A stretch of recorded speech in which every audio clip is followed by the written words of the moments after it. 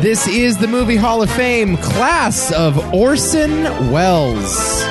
For Thursday, November 26, 2020. Happy Thanksgiving, Adam Hall. Happy Thanksgiving. And there it is. I hate that sound. There's got to be better turkey sounds. No, that's it. That's all I got. That's it. Okay, I have my neighbors have 3 turkeys that act like dogs. Okay, and they come over all the time, and They're like pet turkeys? yeah, and they make like far more intimidating sounds than that piece of shit. God. But you could like pick the turkeys up, and they're like this tall, you know, they're like 2 feet off the ground, and then they'll just you can pick them up and bring them over to the lawn, or they'll just follow you, and you're just like, hey, come here, turkeys, we'll take you home, and yeah, it's pretty cool. They don't fuck you up? They don't fuck you up. No, they're not like roosters that will legitimately fuck you up. These are the same neighbors that took in a couple possums that I got to hold, and like earlier last year,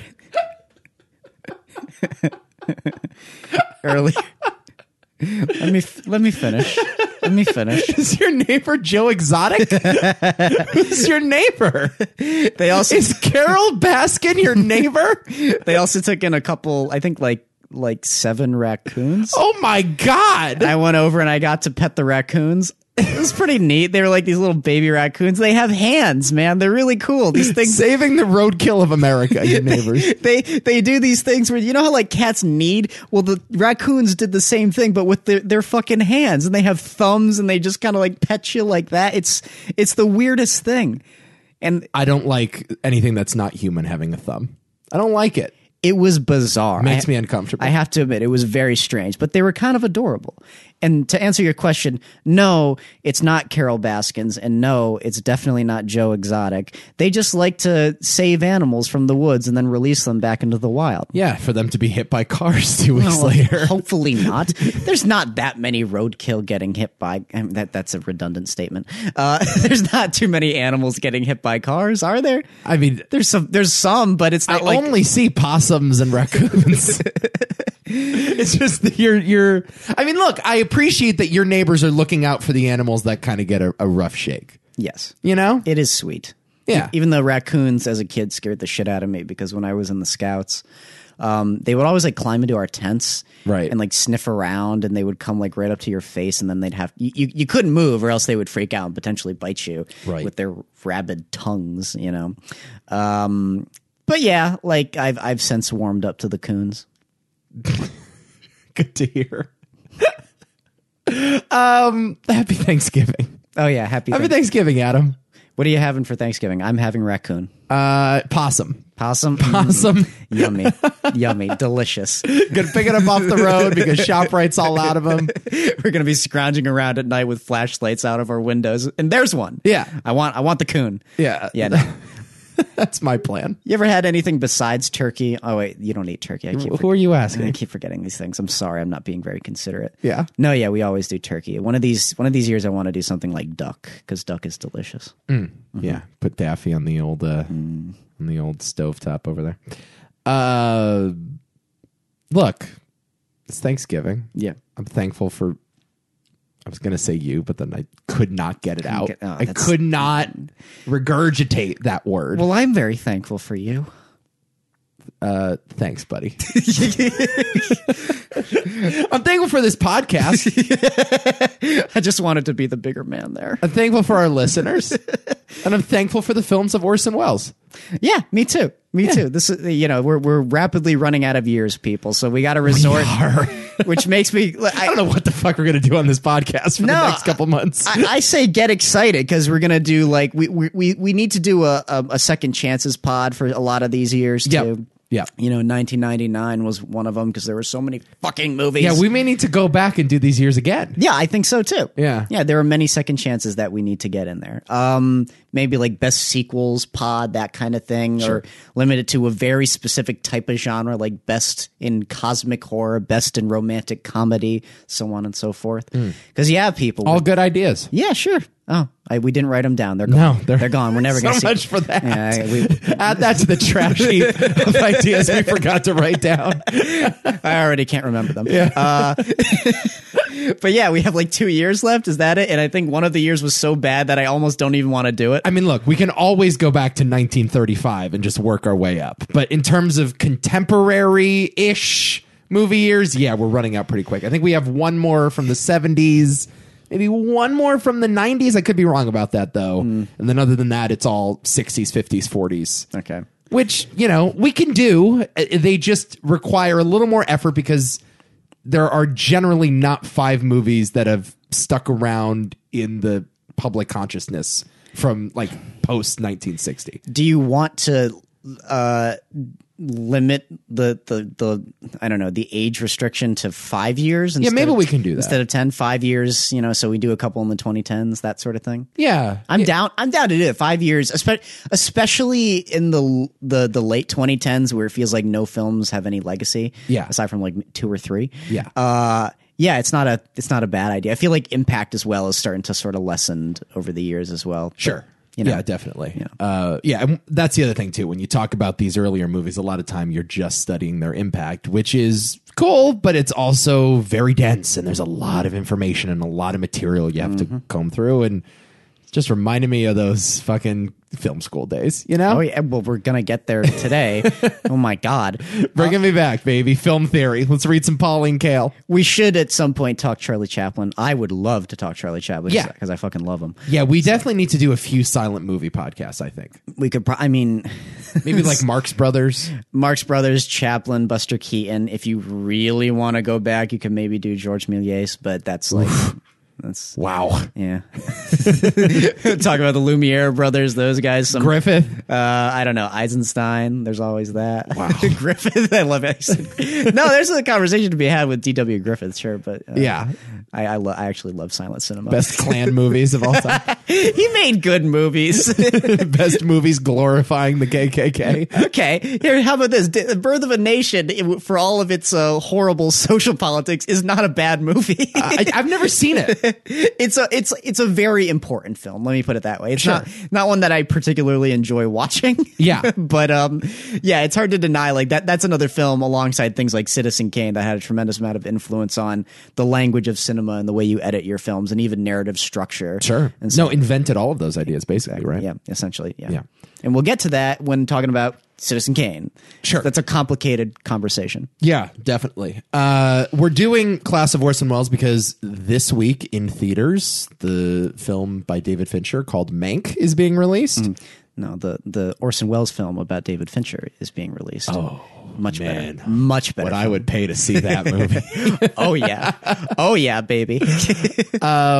So, yeah, it's about the making of Citizen Kane, obviously. It's, I think, our most anticipated movie of the year, and it's not particularly close, is it? Yeah, I honestly, I mean, it wasn't my most anticipated film of the year. It was not, until Dune got pushed. Right. But yeah, Fincher, you're back on my map, baby. Yeah, we are holding out hope that this one movie will salvage the entire year. Unlikely, I would say. I was going to say, it won't salvage the year, but maybe we'll go out saying, okay, we got something. Sure. We got something. I'm fine with that. Adam and I are seeing the movie in an actual movie theater this weekend, and the review will be posted, I think, by the time it hits Netflix next Friday.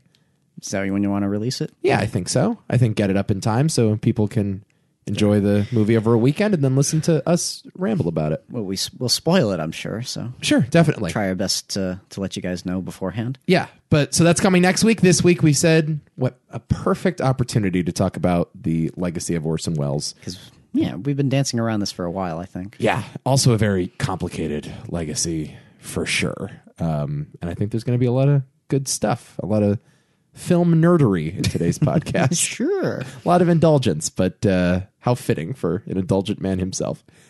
Who cares? Yeah. Have you been watching anything recently? Did I watch anything recently? I don't know. I feel like I have, but I think it just comes down to these movies. I had to watch a couple of these films. Other than that, though, I already told you about Possessor last week, which I thought was very good. But aside from that, I think that's it. Yeah. I think that's it. You didn't watch the Steve McQueen thing yet? Oh, what is that? So it's a 5-part mini-series, quote unquote, called Small Axe, and it was a production for the BBC. It was actually an Amazon BBC co-production. It's already debuted in England. Now they're releasing it every week on Amazon, and they are describing it as, quote, a collection of 5 films about a similar topic, about racial injustice in the UK around like the 50s through 70s. I think like that's what you say when you want Steve McQueen to feel better about what he's doing. And like, you don't want McQueen admitting that he's making TV. One of the great directors working today does not want to stoop to the lows of the BBC and the lowly streaming services. Have you seen it? I watched the first episode. Okay. Yeah. The first episode is called Mangrove.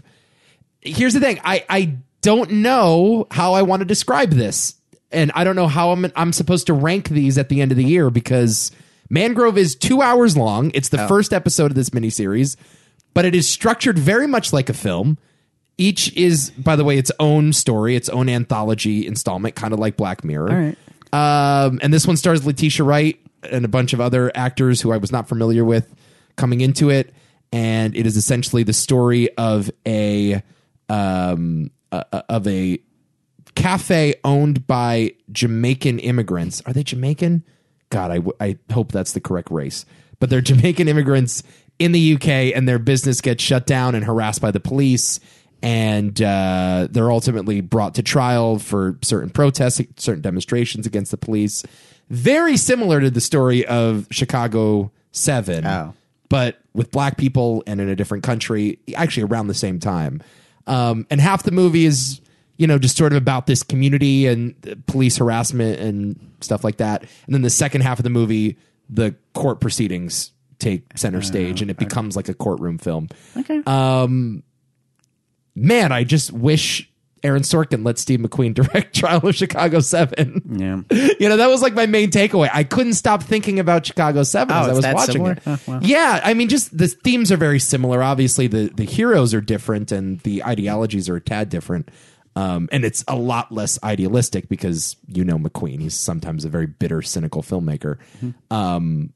And so, yeah, it certainly packs a lot heavier a punch than Trial of Chicago 7 does. But yeah, a lot of those scenes felt very similar. And yeah, I mean, it's fucking Steve McQueen just doing a Steve McQueen thing. Sometimes he's a bit on the nose with his one-ers, with his symbolism and his imagery. Mm-hmm. There's a shot in here of a colander that is there as the police in Notting Hill arrest the owners of Mangrove. A colander gets knocked over in the kitchen, and the colander just begins spinning on the ground after it's been knocked off the table. And it spins for what seems like 45 seconds to a minute. And it's an unbroken shot of just silence with that colander spinning. Okay. And it's very similar to some of the other long takes that McQueen has done in the past. Like, I think about the shot in Widows, uninterrupted, going through the city, Colin Farrell in the limo or in the town car. Hunger, there's a lot of that as well. Just a lot of unbroken shots, like beating you over the head with its themes. Shame has a ton of them too. Yeah, I haven't seen Shame, but I imagine it's very similar in that way. It's a little on the nose of like, it's, the UK is sort of like squeezing these people through a colander almost, like, there were or that this proceeding is attempting to squeeze out all of the racism and hatred in the country. And like, I don't know, like, you can read it a million ways, and it feels a little bit on the nose in the way that Steve McQueen movies sometimes can. But that being said, he is still a masterful filmmaker, and I will continue to watch anything he ever does. And I am also looking forward to the rest of the episodes because I've heard the second one is tremendous. All right. Yeah, I'll probably watch it if that's okay. I saw it and I was like, ooh, Steve McQueen's doing something. That's cool. How many stories like that are not on the nose? Yeah, that's a good question. That's true. I'm getting to the point now where I'm convinced like no one can do that story in a nuanced manner. Yeah, and maybe that's just the nature of those stories. it's very in your face. It's black and white too. Quite like literally, the morality is black and white. Exactly. So right. I don't know. Maybe it's appropriate. Sure. Who knows? Yeah. No. The guy often gets a little too clever, just because he's a very clever filmmaker, and let him be clever. He's very visceral. No, I understand. Let him be clever. He's a brilliant guy. I understand, but.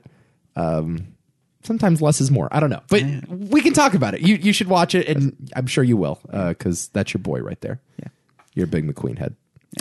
Yeah. So yeah, that's that. That's all I've been doing. Orson Welles. 5 films nominated for induction into the Movie Hall of Fame. They are F for Fake, Touch of Evil, The Lady from Shanghai, The Magnificent Ambersons, and Citizen Kane. One of them getting into the Movie Hall of Fame. Oh, yeah. Maybe a few of them should be in there, but just one is getting in today. Yeah. A few of them probably should be. Next to Godfather Part 3. Oh, yeah. Don't forget that. The best movie we've ever inducted, really. Yeah. Did a lot of reading into, Wells's history and his influence and his career, which was often very rocky and plagued with scandal. And well, let me ask you this: what is your relationship with Orson Welles? Like, how do you view his movies, just like as a fan of them?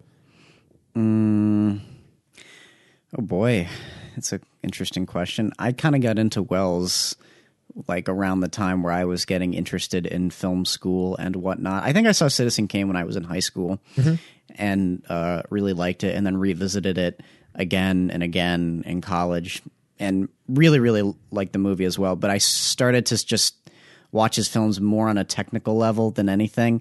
And ever since then, I feel like that's kind of where I've sunk. Aside from maybe Touch of Evil, I feel like I enjoy his films more for his just sheer craftsmanship than almost his storytelling sometimes. Yeah. But then I reflect on that and I watch something like The Magnificent Ambersons, and my opinion on that very much shifts. And I'm like, oh wait, maybe this is how I feel about him. Yeah. So I guess my stance on Welles is that I never had like a firm, like my feelings on Denis, my feelings on Fincher, it's pretty obvious. It's like, so you're buddies. Yeah. Orson Welles is your grandfather. Strange. Nah, I don't know. He's stranger. Could be a grandfather. Yeah. Just I don't know. He's a little bit of a myth for me. A little bit of an enigma. Yeah. But then I watch him. I think sometimes I'll watch his movies and I'll see just the Orson Welles persona, and I wonder how that would translate to real life. Yeah. And then to just watch him in interviews is like for me listening to ice clink in a glass. Yeah. It's so satisfying. I love listening to this man talk more than almost anything. I really do. Is it overstating it to say he's the most important storyteller of the 20th century? Is that too far? He would very much disagree with you. Yeah. He would probably say like, okay, what about this guy? What about this guy? Yeah, I mean, like Fitzgerald or Orwell or he would Steinbeck, I guess. Well, he would immediately shut you down and be like, have you met Hemingway? No, I get it. And he'd be like, sorry, kid. No, like, all right, sure, fine. You could name any of those guys. I guess Bob Dylan is the only other like pop culture figure I would put in that category. But like American is that what you? Because again, sure. then you got to bring in like some international people who were very influential. Yeah, is there a person though that has influenced more fields of storytelling in such a short period of time than Orson Welles? I don't know. That's one area of film history that I'm not as apt with as I probably should. I think that's an intense statement though. It's hard to answer. Revolutionized theater. Yeah. Revolutionized acting. Revolutionized film. Revolutionized magic. Revolutionized spoken word, documentary, editing, cinematography, literature. Is there anyone that's had like just a wider range of talent and influence? I don't think so. I think he was. I don't know if it's so much that he was the most influential per se. He's just someone who I guess like was sort of a jack of all trades and just knew how to present that in a way that was very, I don't know, accessible to everybody, or that kind of made a boom of a lot of those elements in certain ways. And as we'll talk about with Citizen Kane, none of the things that he revolutionized, he invented. I wanted to talk about. There's not a single thing in like Citizen Kane that was originally from Orson Welles, right? But it entirely comes down to the man's storytelling, sure. And that's why I guess he has the legacy that he has. I think the answer to that is much more complicated, sure. And oddly, a lot of it kind of relates to F for Fake, as we'll get to. Oh yeah, it's he's one of the most important. To say he's the most important is is a lot, I think. I that's true, I guess. Yeah. I mean, radio was changed because of him. I mean, I just look at every sort of facet of popular culture. Every medium in some way was touched by the work of Orson Welles. Yeah. That's hard to say. It's Shakespeare, I guess you could say that about, right? Well, what's amazing is that he was able to like transcend just being an actor or a theater guy or film, radio. Yeah. Like he was able to get his hands on everything and do really excellent work with them. He was like the Kubrick of mediums, sure, if that makes sense. Yeah. You know? Yeah. And also, as you said, I think like the greatest orator of the 20th century. I would say that. Now that I will agree. Right? Seriously, Could guys. anyone talk like Orson Welles could talk? Like I need to find every audiobook he's ever done. If he's done them at all. I'm not sure that they were around. God. Back then. Yeah. That'd be the best thing ever. Oh, I would love that. And it's always my favorite little tidbit. The final screen performance of Orson Welles before his passing was 1985's Transformers the movie, where he lends his voice to play, what is it, Megatron? Is that what he does? I don't know. One of the fucking robots in that movie. I've never actually seen Transformers the movie. The animated movie. Yes. But his voice is used in that movie as his final performance. And just like, what an unfitting end for the greatest voice that's perhaps ever walked the face of the planet. He's so fucking great. I know. So good. What are you going to do? Some other movies that we could have nominated. He didn't make too many movies. He was too busy, I guess, developing some that got scrapped, and again, innovating radio and innovating theater and acting, like giving incredible performances in other people's movies too. Like he's so good in The Third Man. Oh my God, The Third Man is like 5 grades better because he's in it. Yeah. Not to say I don't like The Third Man. I fucking love that movie. Yeah, but sure. But like his presence in that movie is just so magnetic, and I love it so much. Yeah. Like, oh. And it just so happens too, Carol Reed is stealing every trick from him too. That's the other in a lot of ways, yeah. Because you forget that that's not an Orson Welles film, right? Exactly. That's the point. Yeah, you see it. It's so Citizen Kane, the Dutch angles and the lighting and like the sewage systems when that in that final chase. And yeah, the first hour and a half is good. It's like really good noir, and then he comes in just like throwing 101 miles an hour. Look at them. It's crazy. Just like ants. It's fucking dude. That carousel or not the Ferris wheel scene. Amazing. That is terrifying, and I love it so much. We haven't talked about The Third Man. No, we haven't. One day. Yeah, one of these years we'll get to that. We'll do it. But here are some other movies that he did. 1943's Journey into Fear, which I'm not particularly familiar with. 1946's The Stranger, which was a big hit at the time and one that he thinks of quite glowingly, or thought of quite glowingly. 3 Shakespeare movies, 2 direct adaptations, and 1 original story. You have 51's Othello, 48's Macbeth, and then Chimes at Midnight from 1965, which is based on the Falstaff character from Henry IV, I think. None of them I've seen. However, I hear Othello is like a masterpiece. Perhaps we should have touched on some of his Shakespeare stuff. Yeah, I wish he had. I've seen pieces of Othello, and it's very good. But it's sort of an interesting story in that it was scrapped around for a long time, and he had trouble getting it done. And I think Criterion actually only recently has like the final print of that to the point of its like total completion. Oh, okay. We actually looked at that in one of my Shakespeare classes. And my professor really loved the movie, but also acknowledged like it needed a lot of work. But that was because Orson wasn't necessarily getting the time he needed to, properly work on the film. Yeah. You got 1955's Mr. Arkadin. You have The Trial, which starred Anthony Perkins. I think it was based on a Kafka novel. That's the movie I think after he made it, he said that this is the greatest movie I've ever made. Oh, wow. That it was one where he had totally gotten control and he felt like he had a firm grasp on the material. And Anthony Perkins, a non-psycho performance. That might be interesting. I like Anthony Perkins a lot. I have to watch that.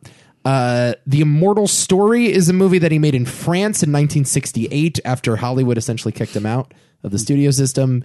And 2 movies that came out after he died, 1992's Don Quixote, which was critically panned and was not a successful box office movie, although it had been mythologized for years as this great lost masterpiece. Yeah. And The Other Side of the Wind, which Netflix just dug up, I think with the help of Peter Bogdanovich. I'd love to see that. I still haven't fucking watched it, and it's been sitting on my Netflix queue. What am I doing? I don't know. I need to see it. Gonna see I it. need to see it. Yeah. What are we doing? I don't know. Well, it should have been on the list, dude. Fucking Orson Welles died 30 years ago, and this $12 a month service is like, here, just watch his great unfinished masterpiece. One of the better things Netflix has ever done. And we're like, I'll just watch Stranger Things. Like, I'm cool, man. That's actually exactly what happened. Just gonna check out what's going on in the Upside Down. Just gonna see what 11's up to. That's it. It really, I mean, what are we doing? Would it have been better suited on Netflix or Criterion Channel? That's a good question. Because I think more people, the right people would have seen it if it were on the Criterion Channel. Whereas like anyone on Netflix is just browses right past it. Yeah. Although maybe it's more accessible because it's on Netflix, but yeah, I mean, more people are going to be exposed to it. It's just crazy that you and I haven't had the urge to watch it. It's been up there for a year. There's a bunch of movies that I've had it's one of those movies that I just see and it's there and it's very much like I'll get to it eventually. And there's a ton of like Truffaut films for me. There are a couple of Godards. There's Come and See, which is on that list. It's like, okay, I'll see it soon, but I never quite, make the plunge. I don't know why. Maybe it's this podcast. I got to watch all these shitty movies now. Yeah, no, and it's also it's like homework. Yeah. And I don't mean that disparagingly. I think I've used this metaphor in the past, but like when you go to a museum and you look at the Mona Lisa for the first time, like you have such reverence for this thing, and it's been hyped up to you for 20 years or whatever. And when you finally see it, you're so afraid to hate it that you never really allow yourself to love it, right? You're so afraid that you're going to blow this opportunity, that you're not going to be in the right state of mind, that you don't really experience the art in the way that you're supposed to. You want to be able to touch it. You want to be able to smell it. You want to be able to look at every stroke of the brush and see something that no one else sees in it. And you're so afraid that you're going to hate it that you never truly grow to love it. And I think that was certainly my experience watching Citizen Kane. I must have been like 12 years old. By the way, I've only seen this movie once. Oh. I rewatched it again this week for the first time in, I think, over 10 years. Because I had watched that AFI Top 100 special, and I'm like, I must see this movie. AFI says it's the greatest of all time. And I watched it, and I wasn't old enough, and I guess I got it, and I've read about it since, and I've studied it in film school and everything. But I was so afraid that I was going to hate it that I never really allowed myself to love it. Yep. And that's the problem. Every time you watch one of these movies, it's like you're on the edge of your seat and you're studying every frame and you're looking for the imperfections. And it's like, just fucking watch the movie and get some popcorn and do it like you would watch any other movie. And that's how you grow a relationship with a movie, you know? Yeah, you discover it. Yeah. That's always been the experience for me. Just sit back and watch it, You don't have to, treat it like an essay. Yeah. It's just, sometimes you fall into that trap, especially in film school. Oh my God. Yeah. One of the great regrets of like certain film classes that you could not watch anything objectively. Right. And you cannot just sit back and enjoy the film. You had to be thinking about, how am I going to include this scene into my paper? It's sure. like, oh God, I hated it. Or in your podcast. No, literally. It's a little easier here. This is a slightly more free form, which I'm okay with. Yeah. But every once in a while, it's like, it maybe would have been better had I just, found that on Netflix or found that on cable or whatever and just watched it. So. Yeah, definitely. Okay, let's begin. 1973's F for Fake is first on the list. We're going in reverse chronological order here. Starring Orson Welles, Oja Kodar, Elmire Deori, and Clifford Irving. A documentary about fraud and fakery. You can stream this thing on the Criterion Channel if you'd like. Also, I think on HBO Max. So here's the story behind this movie. I watched it for the first time about a year ago when Criterion first put it up. There was this documentary about a famed art forger named Elmire Deori, and it was shot by this director named Francois Reichenbach. He had all this footage sitting around of both Deori and his biographer, Deori's biographer, Clifford Irving, talking about his life, the regrets that he has, his career as a forger, the riches, the phoniness of art evaluators and buyers and dealers. And Reichenbach had all this footage, and in between the documentary being released and this footage being shot, the story comes out about Clifford Irving, the biographer, how he had at one point manufactured a story about Howard Hughes and wrote a fake autobiography It was a big deal. Howard Hughes at the time was a very elusive, enigmatic figure, obviously, for obvious reasons. If you've seen The Aviator, you know all about it. And so they bring in Orson Welles and they say, Orson, can you cut this thing for us? And he's like, sure, but I think we got to incorporate this stuff with Clifford Irving. We got to incorporate this Howard Hughes stuff. And one thing led to another, and he starts slaving away in the edit bay. And before you know it, Orson Welles has a completely different movie than was initially intended. And it is this strange, sprawling, erratic video essay, essentially, about the nature of fraud, fakery, art, and truth. Have I described it adequately? I think so. Yeah. Hard film to talk about. Yeah. Very hard. I discovered this movie in college after watching a video from Every Frame a Painting. Okay. And yeah, he did do one on that. Yeah. The guy loves this movie, and I really like that channel before he stopped making videos, unfortunately. Come back, Every Frame a Painting. I know, really great stuff. But I was like, okay, it's your personal Bible. I'd love to watch it. And this was like I don't know how to describe the experience I had when first seeing this movie. I don't know. It was like being thrown into an orgy.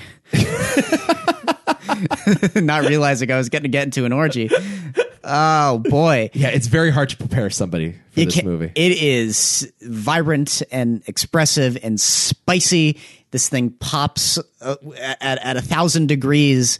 But I fucking love the movie. Yeah. It's unlike anything I've ever experienced, unlike anything I've ever seen out of a documentary or a film essay. And I don't get me wrong, I love this movie for like its examination and its exploration of truth and falsehood and what that means to an artist or what that just means to a regular person or what it means to a public figure. It's all great and it all lands for me. It's great to sit with this movie. It's so rich, but man, it's one of the best edited films I think I've ever seen in my life. Certainly the most edited film I've ever seen in my life. Because sometimes this wouldn't work where it's like this movie is just like doing too much, where it's like, okay, half the stuff you did was totally unnecessary. Yeah. It's totally unnecessary. But the editing in a way becomes like an art form in and of itself. Yeah. It's part of the artistry of this film more so than almost any other aspect of the film. Sure. I think it's great. No, it becomes a movie about editing eventually. Yeah. And Orson's, I think, main contribution is not as a director, not as an actor, but as an editor in this particular sense. He essentially like invents the modern like attention deficit editing, and that's been criticized in the past.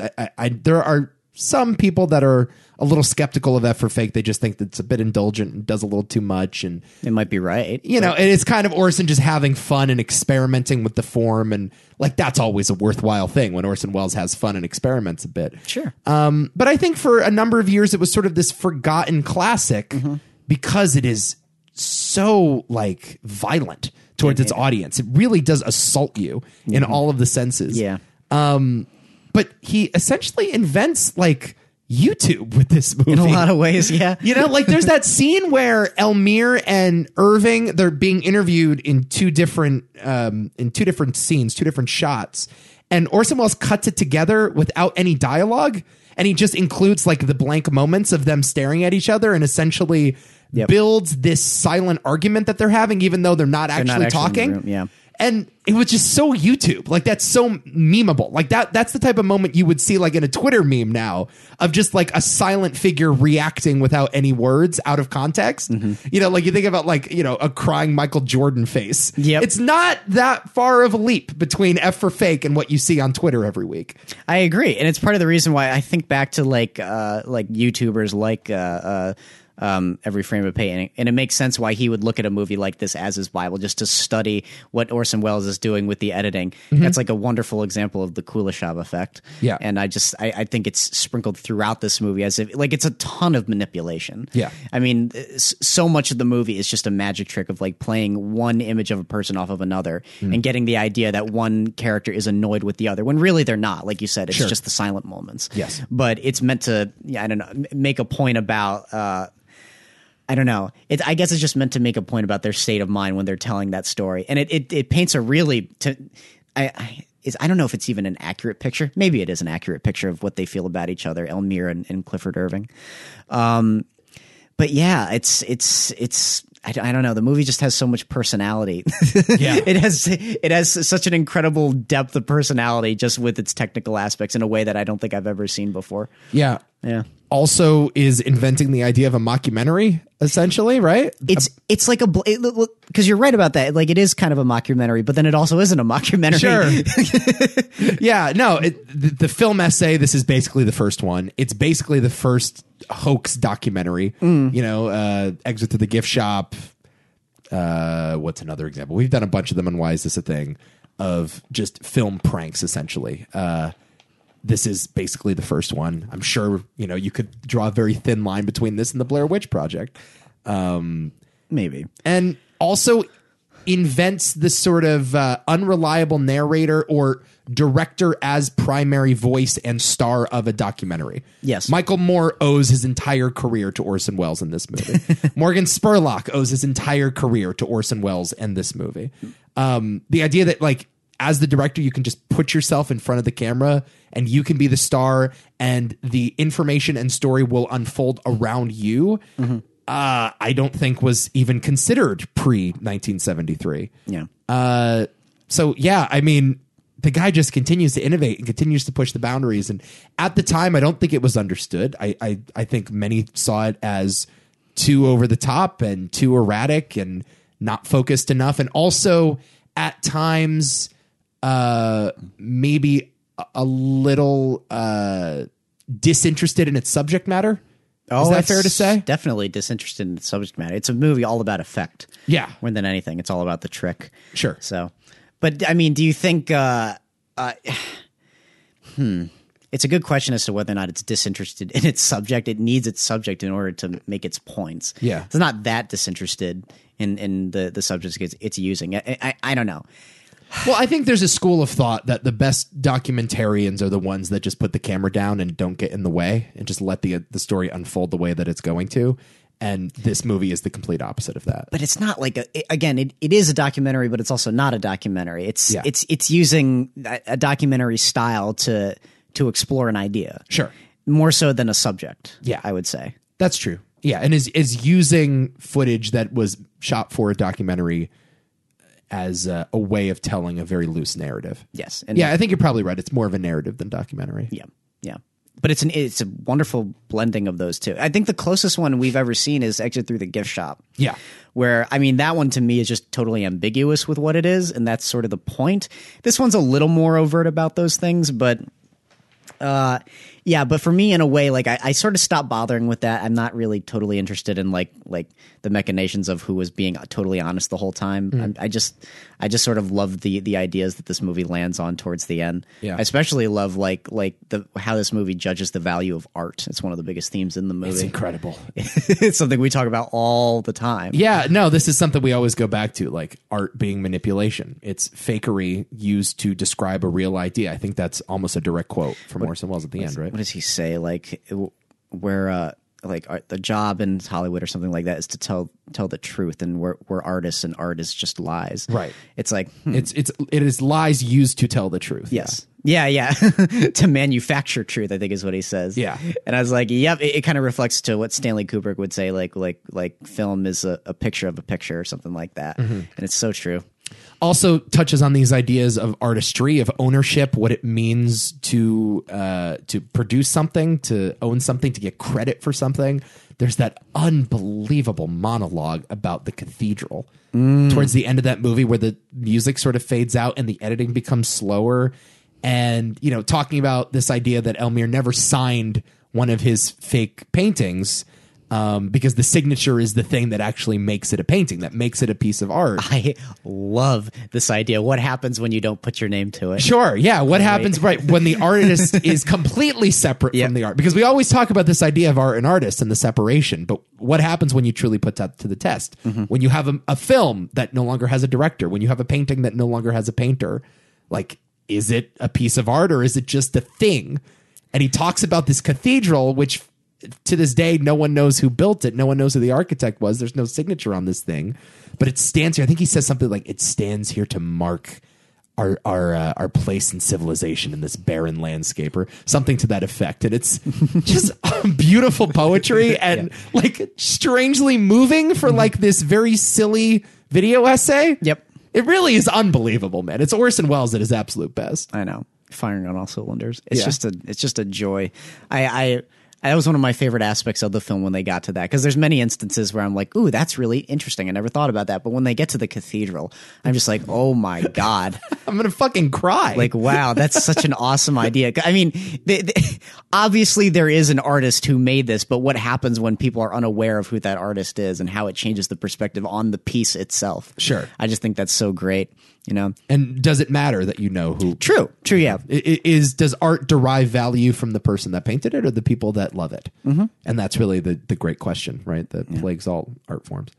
Then there's the other question about, is there such thing as there's no such thing as fakers without artists to begin with. Sure. Love that. Yeah. I love the fact that these fakers, like, they're stealing in quotes, but at the end of the day, the only reason they're stealing is because they have those artists' ideas. The artist gave them the idea to make what they're making. What's the little anecdote about great. Picasso, where Picasso is giving an assistant of his a painting and saying this one's a fake, and then gives him another painting and says this one's a fake, and a third one that says this one's a fake. Yeah. And the assistant goes to him, Picasso, that's impossible. You painted it. I saw you paint it. Yeah. And he goes, well, I can paint a fake Picasso as good as anybody. It's a great quote.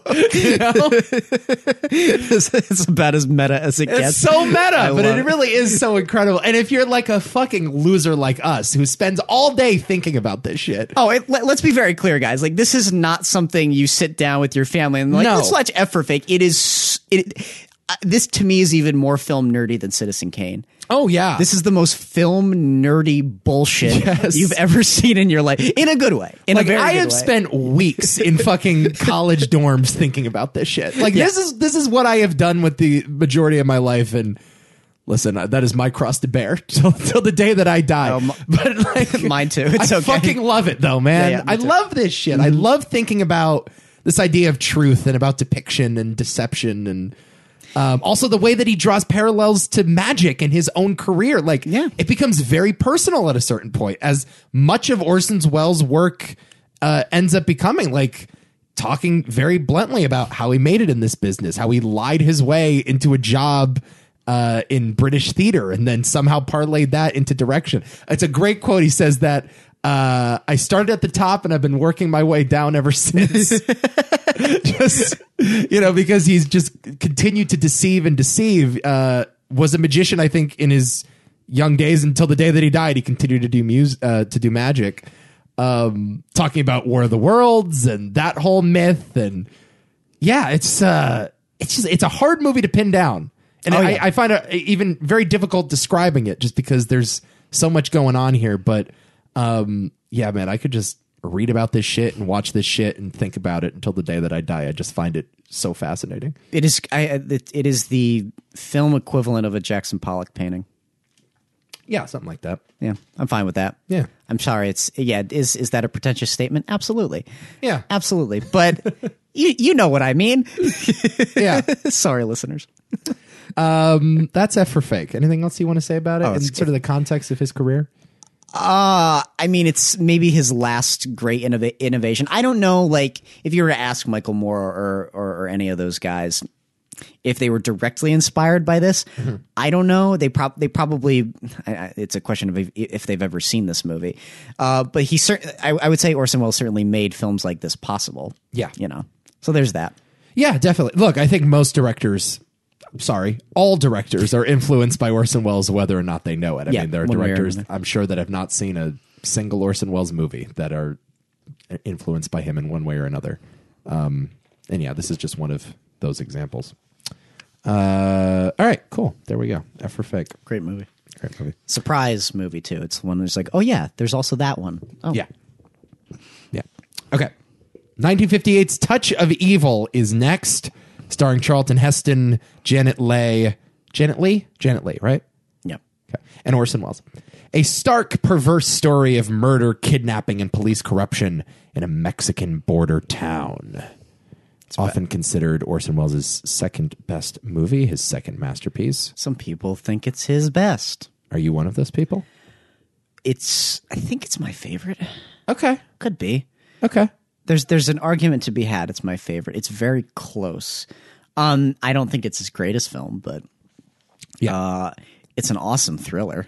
Yeah. I love sort of the against type character in a way that Orson Welles is playing, you know. Let me read you a little excerpt from old Roger Ebert about Wells's character in this movie. Much of Wells's work was autobiographical, and the characters he chose to play, Cain, Macbeth, Othello, were giants destroyed by hubris. Now consider Quinlan, who he plays in this movie, who nurses old hurts and tries to orchestrate this scenario like a director, assigning dialogue and roles. There's a sense in which Quinlan wants final cut in the plot of this movie and doesn't get it. He's running down after years of indulgence and self-abuse, and his ego leads him into trouble. Okay. That's an interesting reading. Okay. Yeah, sounds like a very Roger thing to say. Very Roger. But this idea that sort of like the crooked cop that plants evidence is much like the director that tries to assert his will into a script that's perhaps not his. Sure. Cough, cough, Mank. Oh, boy. I assume that's what Mank's about. I don't know. I haven't seen it yet. Yeah, I guess we'll get to that. Yeah. Yeah, it's a fun reading, I guess. Whether or not it's like totally true, who knows? Who knows? But it's definitely a reading. Yeah. Yeah. What do you have to say about this? I think it's great, even though Ethan Coen doesn't think so. But you know, I saw that clip. That's in the Guillermo interview, right? He says he watched this movie again, found it very irritating, and a lot of it was because of how wide it was. He didn't like the way it was shot, and Guillermo was a little upset, right? Which is kind of funny because Guillermo, obviously, this is one of Guillermo's favorite movies. Yeah, but yeah, Ethan just wasn't quitting. He was like criticizing everyone's performances in the movie too. Okay, well, Charlton Heston is playing a Mexican man. One of my favorite lines from Ed Wood was when Johnny Depp goes into the bar and finds Orson Welles there, and he's talking about how the studio's not letting him do what he wants to do, and Orson just responds with like, "Oh, I'm shooting this thriller, but the studio wants me to cast Charlton Heston as a Mexican." It's really fucking weird. Yeah, it's really weird. Hasn't aged well. No. I would not be upset if you said, "Adam, fuck that movie." Why? Yeah. That's why. No, I get it. Like it's full on brown face. That's what's happening here. With a very unconvincing accent. Yeah, it's not good. Is there even an accent? Yeah, there's an attempt at an accent that kind of comes in and out as all of the... Why is it that all of these performances back in the day, whenever they're trying to do... It's an American doing an English accent, a man doing an Irish accent, whatever. Yeah. Why is it that they always like slip in and out? It's so lazy. I think there's a chance that most people that saw movies had never even heard these accents in their life. I think that might be what it was. I suppose. It's like it's possible that most Americans, when they saw Touch of Evil in '58, had never met a real Mexican. So they're just treating the audience like idiots. Yeah, I don't know. That might just be part of it. Yeah, I don't think there was much consideration given to that. It was just, white guys played every role, and there's no black actors. There's like 3 black actors, 2 Hispanic actors, no Asian actors, and that's the end of it. Right, and now we're transitioning to D.W. Griffith. Let's talk about that. Yeah, one. Sure. Yeah. So I think that there's just not much consideration given to it. I just don't think that was considered a prerequisite to playing these roles. Whatever. So here's what I found interesting about this movie. When it first came out, obviously the control had been stripped from Welles, as was the case with a lot of his movies. We'll talk about a few others later on. He had lost control. Creative differences between him and Universal arose, and he was ultimately fired from the project during the edit. They had ordered some reshoots. The first cut of the movie was very much not his baby, and a 58-page memo was written by him after the movie came out. He saw the movie. He's like, this is what you did wrong. 58 pages long, painstaking detail what needed to be changed. Oh, my God. But the studio never did anything with it until he died. And then in 1998, some crazy people like you and I came across the memo, came across the footage, and pieced the thing together shot by shot as best as they could based on Orson Welles' notes. Oh, I see. So that's the new version of the movie, and I'm sure that's the one you saw and the one that I saw. Yeah. At the time, this movie was not considered to be a hit. was not good. It was actually panned by critics. Really? I don't know what the original cut looked like. I don't know how much of that had to do with Orson being fired from the project. But it was a very popular criticism at the time that this is all style and no substance. That this is a story that makes no sense. There's a ton of plot holes. I can't keep straight who these characters are, what they're doing, what crime was committed. Yeah. And it was kind of considered B-movie garbage. Wow. By a lot of people. It did win the grand prize at the World's Fair because I think Truffaut was actually a judge at the World's Fair. And it had its defenders at the time. But the Oscars did not give it any credit. And it was ultimately the movie that kicked Orson Welles out of the Hollywood system. This is the final movie he made in the Hollywood system. Oh, my God. The rest he had to do overseas, had to get financing in Europe and France. Oh, that's terrible. Kind of strange now. You look back on it and you see that opening shot and you're like, How? But I do think, we've come so far along with blockbusters and with the independent movement and with the sort of the resurgence and the fall of the independent movement and the fall and the decline of the auteur that I think we're able to watch movies in 2020 and think, sure, it's a confusing plot. Sure, there are some holes. Like this movie utilizes very basic cinematic pleasures. Yeah. But style is enough. It's kind of like, his Ocean's 11. Yeah, I agree with that. It's kind of, this movie is kind of like Steven Soderbergh saying, I'm done with Sex, Lies, and Videotape. I'm done with Out of Sight. I'm just going to make a movie about a heist and it's going to be fucking fun and it's going to have movie stars in it. Mm-hmm. Steve McQueen making Widows is another example. Yep. We love it when auteur filmmakers, Oscar bait filmmakers decide to play around in the genre sandbox. Yes. And just make a movie that utilizes very simple, visceral pleasures. And that's sort of what this movie is to me now. I watch this movie and I think, right, I can't really follow the plot. And the plot is neither here nor there. I don't think it's as good a mystery as some of his other noir movies. But the style is so fucking good.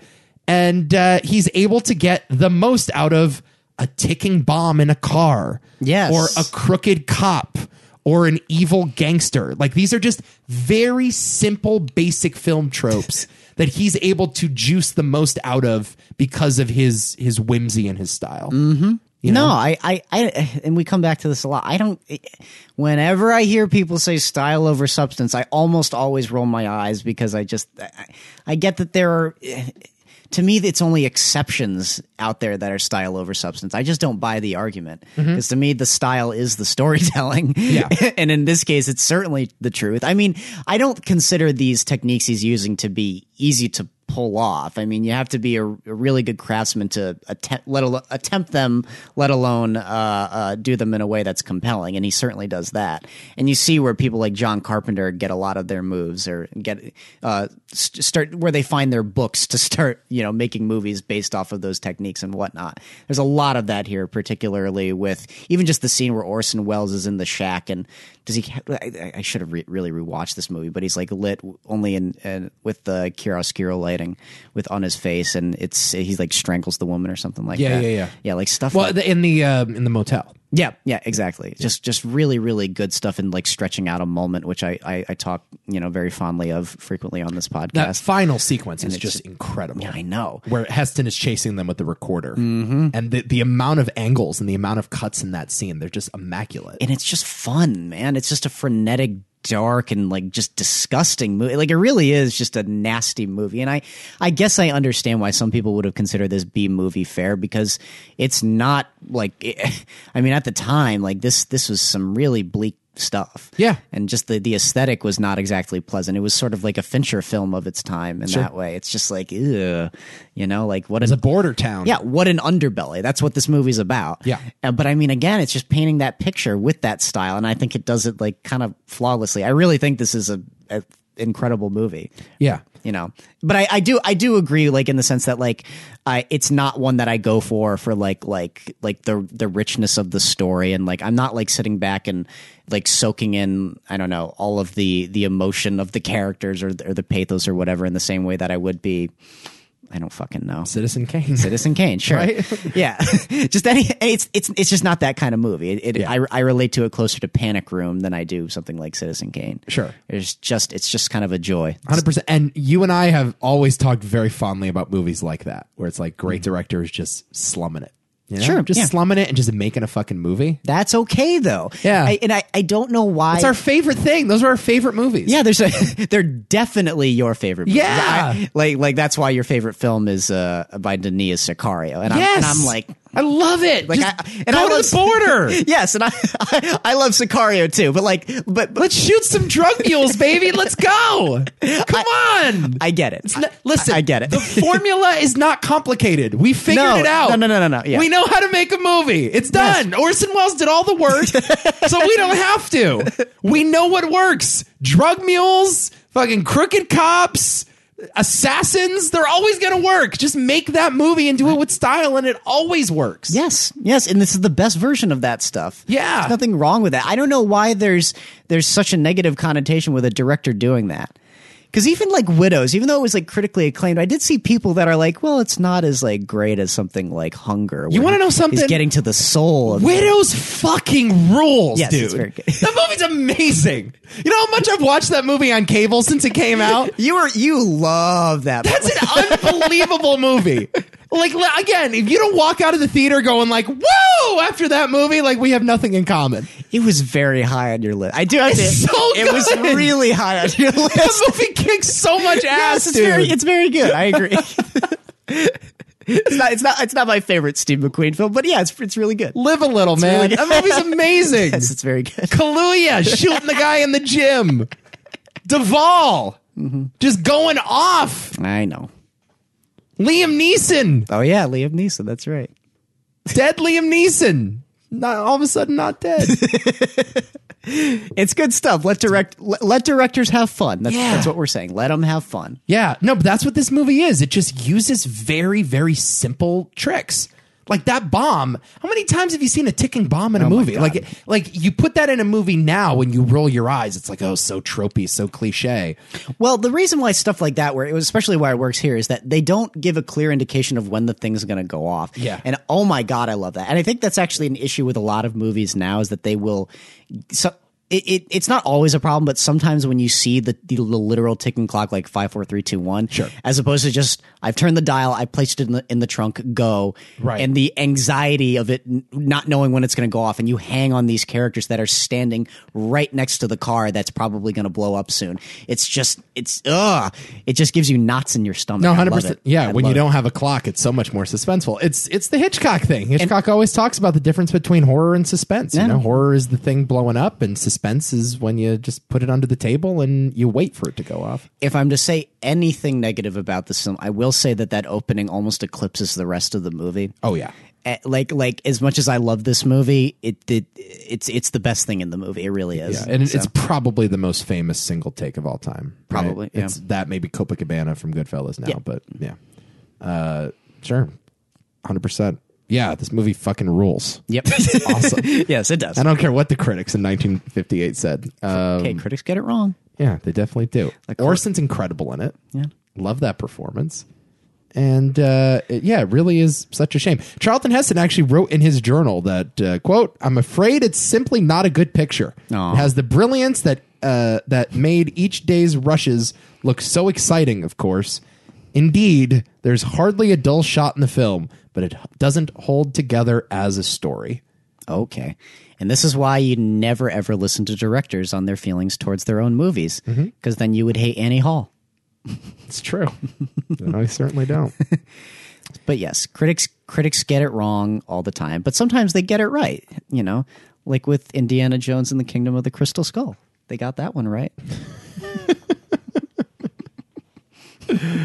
Definitely. All right, that's Touch of Evil. Yes. Classic. Absolute classic. If you haven't seen this movie, go seek this one out. Watch Touch of Evil, man. I mean, if you're a film snob, you've seen this movie already. Of course. Oh, yeah. Yeah. But if you haven't, please, worth your time. Let's get to a movie that, as a film snob, I had not seen. Yeah, this one's called The Lady from Shanghai, 1947, starring Rita Hayworth, Everett Sloane, and Orson Welles. Fascinated by gorgeous Mrs. Bannister, Seaman, Yeah. Michael O'Hara joins a bizarre yachting cruise and ends up mirrored in a complex murder plot. We're such children. I'm really laughing at semen over there. Yeah, it's never not going to be funny. Get over yourself, Nico. You may know this movie as or for its climactic Hall of Mirrors sequence. Mm-hmm. It was, of course, done brilliantly in John Wick Chapter 2. Yeah. Yes, I don't disagree with that. And several other movies of its kind. It's probably the most famous scene in the movie and also the best scene in the movie. This is a movie that I saw freshman year of college. Oh. I was in it, man. I was in the thick of it. Did you rewatch this? I did not. Okay. I really should have. Because I read the plot again on Wikipedia just to refresh my memory, but I had forgotten a lot of it. Okay. But again, I was in the fucking thick of it. I went to an independent art house theater in where was it in Boston? I think it might have been in Cambridge, but I'm not 100% sure. Took the T, went out there with my roommate, got all dolled up because my roommate was like, you're gonna have to get dressed for this one. Can't just show up in friggin' sweatpants and a t-shirt. Because, because it's Lady from Shanghai. Yeah, Lady from Shanghai, original print. You're watching it. Ooh, it was an original print? Oh, it was original print. Oh, my God. Yeah. That's awesome. No, that's what I'm saying. You know what I mean? That's what I'm saying. That's awesome. So we get there, and we're waiting in line, and it's just a bunch of old people and us, essentially. And I go in the theater, and I before the movie starts, I take my phone out just to, check Twitter or something, and a lady in the theater was like, "Excuse me, can you turn your phone off, please?" Before the movie even started. Yep. But anyway, I was in the thick of it, man. Real film snob. Peak film snob. Yep. Just studying this shit, going to film class, and reading a lot of Pauline Kael and whatnot. Oh, God. And I loved it when I saw it, but I'm going to have to lean on you here because, again, I haven't seen it in 7 years. So what'd you think of it first time watching it? I think it's very good. I think it's that it's a consistently entertaining enough film. With some awesome performances, and I think Orson Welles, I sort of discovered, almost feels like a Brando before Brando for me. I'll get to that, but it's just awesome watching him act. Rita Hayworth. Oh my God! Vision. Oh my God! Yeah. I wrote about it in the review that it's crazy that Orson Welles divorced her. Who divorced who though? I don't know. The question is, who was the real crazy one? Because she married a lot, and I don't know if she ever fully settled down. Maybe. It was Are you saying there's a chance that Orson Welles was not the craziest person in his relationship? Possibly. That's insane to think about. Possibly. There's no way. I don't know, man. How do you live with Orson Welles? How do you do it? The man was clearly such a prick. Was he? I don't know. He seems like a charming individual in interviews. Oh, watch some of those outtakes. We've been actually doing those on 2 Cents Radio. Oh, boy, really? Rob is a low-key Orson Welles freak. Really? Okay. Yeah, is a big War of the Worlds historian. Knows everything about that particular scandal. And yeah, he has played for me outtakes of him doing radio ads and shit. Oh, boy. It's not a good scene. Orson Welles just getting mad? Oh, yeah.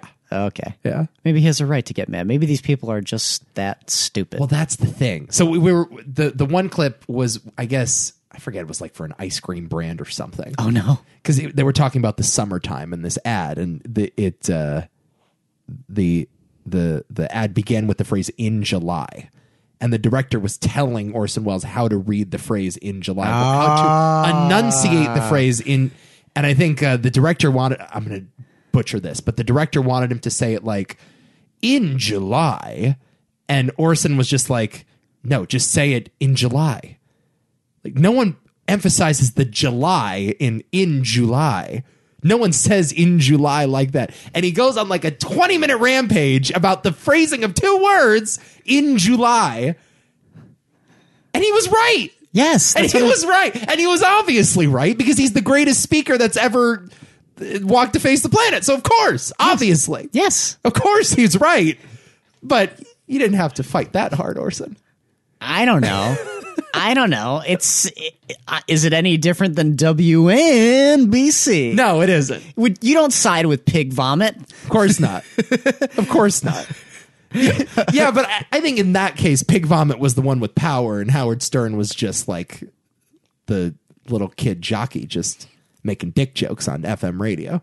A little bit like Orson Welles at that point in time was Orson fucking Welles. Okay. You know what I mean? Well, I still think he was right.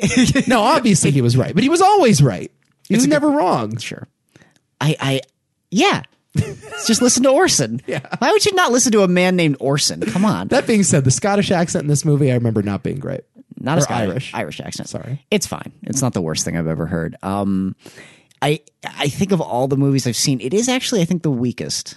Okay. I think it is actually the weakest. There is just something about I think the style here that doesn't pop the same way that his other films do. Mm-hmm. Something about the editing that's not quite as clean. Like there's a lot of sped up shots that don't really work here. There's a few cuts that are a little confusing and disorienting. And it feels the most Hollywood of the bunch, and it's a fine noir. But I've seen far more noirs that are like significantly better than this, and far more interesting and more technically capable. And not to say that this is inept or anything. It's just like, well, it could have been better here. Could have been better there. Yeah, and I'm not like totally wowed by like some of the dramatic turns, like when he has to eat the pills in the courtroom, which I thought was like a little like I don't know. That's like overtly comedic, that scene, right? Sort of. I mean, maybe when they're carrying him out, but that's the thing. It was like a strange, like, I don't know how to feel in this moment type of thing. It's not like some of the other scenes, like when they're on the islands with some of the people helping him on the boat that are a little more overtly comedic. And I think the performance by the crazy guy, George, what's his name, who wants to supposedly perform the murder sting or whatever it is. Everett Sloan is the name of the actor. A little much, I thought. But again, this relates back to my feelings towards Orson's performance. Watching Orson in this movie next to these actors just shows me like he was more in touch with like the way a human being speaks and the way a human being behaves in a way that classical actors just weren't. And when you see him act next to them, it's so obvious that he just has a much more clear understanding of that than any of them, because his performance feels so much more natural and believable. And he doesn't feel like he's acting at all in the same way that the other ones are. I compare it to that scene where we first meet Marlon Brando's character in A Streetcar Named Desire. Sure. And it's just like, oh my God, these are actors from completely different decades. Yeah. And it's fascinating to watch that difference. He was a great actor. Yeah. That was the thing about him. It's crazy that much talent was trapped in one guy. Yep. But yeah, 100% right. Like he is in many ways, while inventing a visual language, also inventing the language of film acting. Yeah. I mean, obviously Brando was the one that perfected method, but yeah, I think that's a pretty astute observation, actually. Like, yeah, a lot of times the actors around him are a little too stiff, and he has such a sense for not only how to play a part realistically and authentically, but also how to get the most out of movie stardom. Mm-hmm. Like he was both an incredible movie star, but also an excellent method actor. Isn't it that weird though? Like someone who is just so well rounded in that way. I was going to say this about him at the beginning. Like I don't look at Orson Welles as just a director or an editor. No. Or he's a director, he's an editor, he's an actor, a writer, he's all those things. I don't think that's ever happened. Yeah. Where I view everybody with such a well-rounded filmic language. I think he's it. It's crazy. I think he's it. It's good. That's why I said earlier, like in terms of 20th century storytellers, man, there's not many people like him. No, I agree with that. You know? Yeah. And you're right. If he was just an actor, if he was just did the theater, if he was just a theater director, you know, he would have an incredible legacy. But yeah, the fact that he did all of them and he also influenced so many other people, it's amazing. And look, if you want to call him the best director of all time too, that's fine. I don't know that I wouldn't necessarily pick him, but like that's a fine argument. Sure, I'll hear that argument. One of the most important directors. Sure, yeah, definitely. Yeah. So. I remember the plot of this movie being kind of silly. It is. But I also remember it being very compelling and like kind of like a pulpy sort of way. I mean, the closest thing I kept thinking of Double Indemnity, you know, in terms of its pulpiness. But Double Indemnity has I think much more focus and intensity and care with the craft in a way that this one didn't quite. Oh, that thing is a sharp thriller, though. Oh my God, I love that movie. Yeah. But this was just kind of loose, and I was kind of trying to find my footing with it. And again, there's a lot of tonal mashups here, some of which don't work at the beginning, where it's like, what is this, a rom-com? And right, and then it transitions into being this really dark thriller, and I'm like, whoa, right, okay. And it doesn't necessarily come to that in an organic fashion. It's a little out of nowhere for me personally. I mean, maybe not to you, but I was a little thrown off by it. So it felt like the movie trying to find its voice and getting there. Don't get me wrong. It certainly gets there, especially by the third act. But I think for the first half, I was like, what is this movie? What the hell is it? You know? Yeah, and it will not surprise you. This was another movie that the studio took away from him. This is another movie that he fought a lot with the studio about the rough cut. The producer, his name was Harry Cohen, disliked Wells's rough cut, particularly when he considered to be a confusing plot and lack of close-ups. Wells had deliberately avoided those as a stylistic device. He sort of shot it as more of like a cinema verite, like a documentary style, a lot of wides, just a lot of like on the street sort of, authenticity, like French New Wave shit. And he also didn't like that Wells had used so much irony and black comedy, especially in the farcical courtroom scene. Oh, yeah. He also objected to the appearance of the film. Wells had aimed again for documentary style authenticity. He wanted a more tightly controlled look. He wanted to shoot it on a soundstage, did not want to shoot as much stuff on location as Wells ultimately did. And again, who knows what this movie would have looked like in its fully realized form if the studio didn't meddle in it. Maybe it's even weirder. Maybe it's even less accessible. Maybe you would have liked it less. I don't know. I can't honestly say, but hard to say where he starts and the studio ends. You can definitely tell that there's a somewhat of a clashing of visions, because it does feel like it changes cinematic styles from scene to scene sometimes. Again, it does figure itself out. I think the third act is remarkable, and I think basically by the point where I guess there's that shot with Rita Hayworth singing in the hammock, which I absolutely love. From that point on, we basically get to the moments where I think the guy is going to say, "I want you to kill me," and I'm like, okay, this is very weird, but I'm in it. Yeah. That's what the movie really had me going. Because beforehand, I was just like, I don't know what any of this is. It's a little strange. It's well done, but come on, movie. And then it gets really compelling, and it's exciting, and it becomes this really tense and interesting and twisty noir. And sure. I was really digging it. I love a twisty noir. Oh yeah, how could you not? How could you not? Yeah. Yeah, and I remember these twists being very satisfying. Yeah. Oh, especially in the second half of the movie. Oh my God. Right. So essentially, the premise is that Orson Welles is a seaman, and he's working on this dude's yacht, and one of the dude's buddies comes up with this harebrained scheme for Orson Welles to confess to murdering him, and then I guess he's just going to run away, not actually be murdered. And the guy's going to end up collecting his own life insurance policy and giving a part of it to Orson Welles.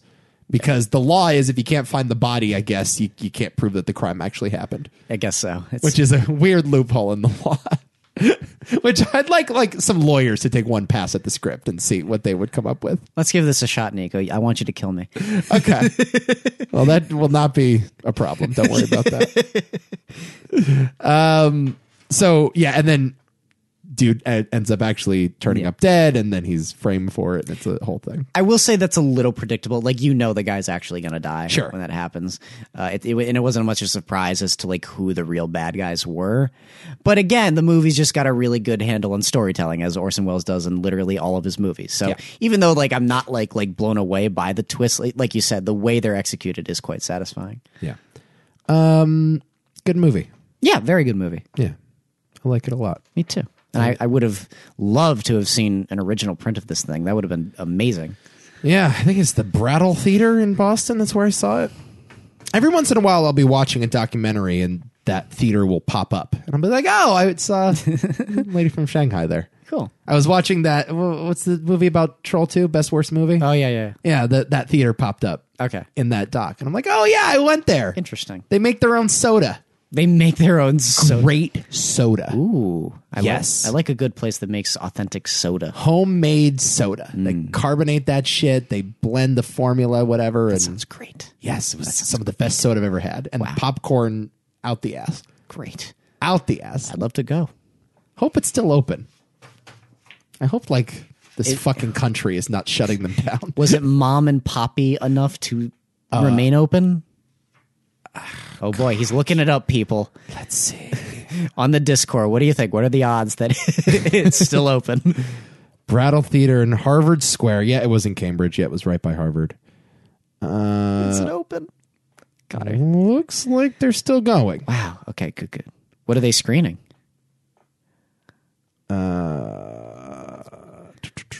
Wow. What are they screening? It's a single screen theater. It's one of those. Oh, All these fucking Harvard kids. It's sad times. They're only screening Exposition for a Murder. Looks like they have virtual screenings of things. Oh, no, they're not actually running right now. Oh, God, okay. But they're showing virtual screenings of... virtuals? What does that even mean? Like, they screen... They do like a torrent video that someone would film in the theater, and then they just stream it live on the internet? Fuck that. Oh, that sucks. Yeah, they're just pressing play on the Criterion channel. That's all they're doing. Oh, my God. That's terrible. Oh, they're showing Ghost Dog Way of the Samurai. Okay. Yeah, Branded to Kill. Oh, a lot of Jarmusch, apparently. Interesting. Yeah, they must be on a Jarmusch kick right now. Yeah, there you go. Brattle Theater. You Harvard kids, you damn Harvard kids. Keep that place in business, you damn Harvard kids. Reach into your pockets and, dip into your inheritance. Are you really relying on the Harvard alumni to keep that thing open? Take a little check from your fucking trust fund. You trust the Harvard students? Keep the Brattle Theater open. CCSU has more integrity than Harvard. Man, Harvard. I did not spend that much time around Harvard, but... Did you talk to anybody from Harvard? Yeah, I've talked to a few people from Harvard. All right. I don't remember liking any of them. I also never liked anyone I met from Yale. Yeah, I don't think I've liked anyone I've met from Yale either. No, not a single one. Yeah. I had a friend that went there, and yeah, it's I don't know. Oh, I know. Not the greatest school to party at. I'll just say that. No, of course not. I mean, Harvard fucking suck. Harvard might be kind of cool to party at. I don't know, but Yale, I can't imagine is interesting or fun at all. Well, it's interesting. Maybe interesting. I wouldn't call it fun. Yeah. No, I'd much rather go to like our cheap college bar in New Britain. Give me Scandal. Give me Scandal at a party. That's what I want. Yeah. I want to see, like, when I was at parties, like house parties on campus, I once opened the door, and then there's this big muscle bound dude trying to bust open a door, right? Just for fun. He was like smiling and laughing his ass off. And I'm just, he's like twice my size. I'm like, what are you doing, man? And he's like, oh, just wait, kid. And then he kicks in the door. It shatters. And there's this guy having a threesome with two girls on the bed. Oh, nice. And everyone crowds around the door. And these poor girls don't know what to do. And they're trying to cover up. I've never heard this story. It was senior year of college. Oh, my goodness. And I'm just like, oh, look at that. These naked girls and this guy who doesn't have his pants off yet. Like, my goodness. This is great stuff. Wow. Meanwhile, at Yale, they're exchanging photos of their yachts. They're just like, hey. Throwing money off the yachts. They're fun coupons. Fun coupons. You ever seen a picture of my pony? Hey, babe. Take a look at this stallion. Oh, God. All right.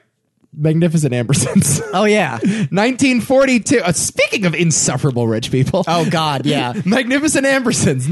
What a segue. Starring Joseph Cotton, Dolores Costello, Ann Baker, Tim Holt, and Agnes Moorehead. Nominated for Best Picture, Best Supporting Actress, Agnes Moorehead, Best Cinematography, and Best Art Direction at the Academy Awards. Did not win any of them. The spoiled young heir to the decaying Amberson fortune comes between his widowed mother and the man she has always loved.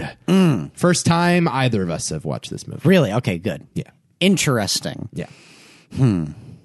Discuss. what a strange experience for me. Oh, wow. Why? I don't think I've ever, or at least I can't think of many instances where this has happened. I think the closest example, oddly, and you're going to be very confused by this, but is Apocalypse Now. Okay. Closest comparison. And the reason, I mean, I don't know where you're going to land on this movie, but I was watching this movie and just like trying so hard to understand what was compelling about this story, to understand what was compelling about any of these characters, about any of their drama, anything that this movie like was from a narrative perspective on paper. I'm like, how did anybody watch this, or how was this presented to a studio? And like, I want to make this thing something that has the weakest conflict you've ever seen in any movie ever. Right. I really like the movie though. Okay. And I don't understand why I like this movie. And it was, I can't explain it. I think I guess what I figured out was like, I just really like Orson Welles' handling of the story, I guess. I don't think it's a good story all that much, honestly. Like I said, didn't care much for these people, but Orson Welles telling this story is very satisfying, and I can sit back and watch it from a technical perspective and enjoy those technical elements. It feels very careful and considered and poetic, and the cinematography is amazing, and his direction is so on point. I love the editing so much. And just like the way he chooses to block his actors in a scene like where they're on the staircase is just so clever, and how that it expresses the relationships between the characters. It was reminding me of Michael in Godfather Part 2 when he's standing in between his sister and the husband. I just like, it's so smart. I loved it. But yeah, the story sucks. The story's terrible. And the characters can fuck off, but I love the movie. Is it fair to say this is the most restrained Orson Welles directorial effort? Because it's incredibly subtle in its direction. And like there are moves that he pulls off here that are similar to Citizen Kane, but you very rarely notice them. Yeah, I was going to say. And I think this might be the first time that I watched an Orson Welles movie and I wasn't explicitly aware of the fact that Orson Welles was directing this. Well, his cinematography feels very Orson Welles, especially in like that trolley shot. Sure, not the trolley. Well, the carriage. The carriages, yeah. Like it's right out of like something that he will eventually develop in Touch of Evil, and something that was very present in Citizen Kane. Yeah. But other than that, though, I mean, it's not nearly as explosively ambitious as some of his other ones.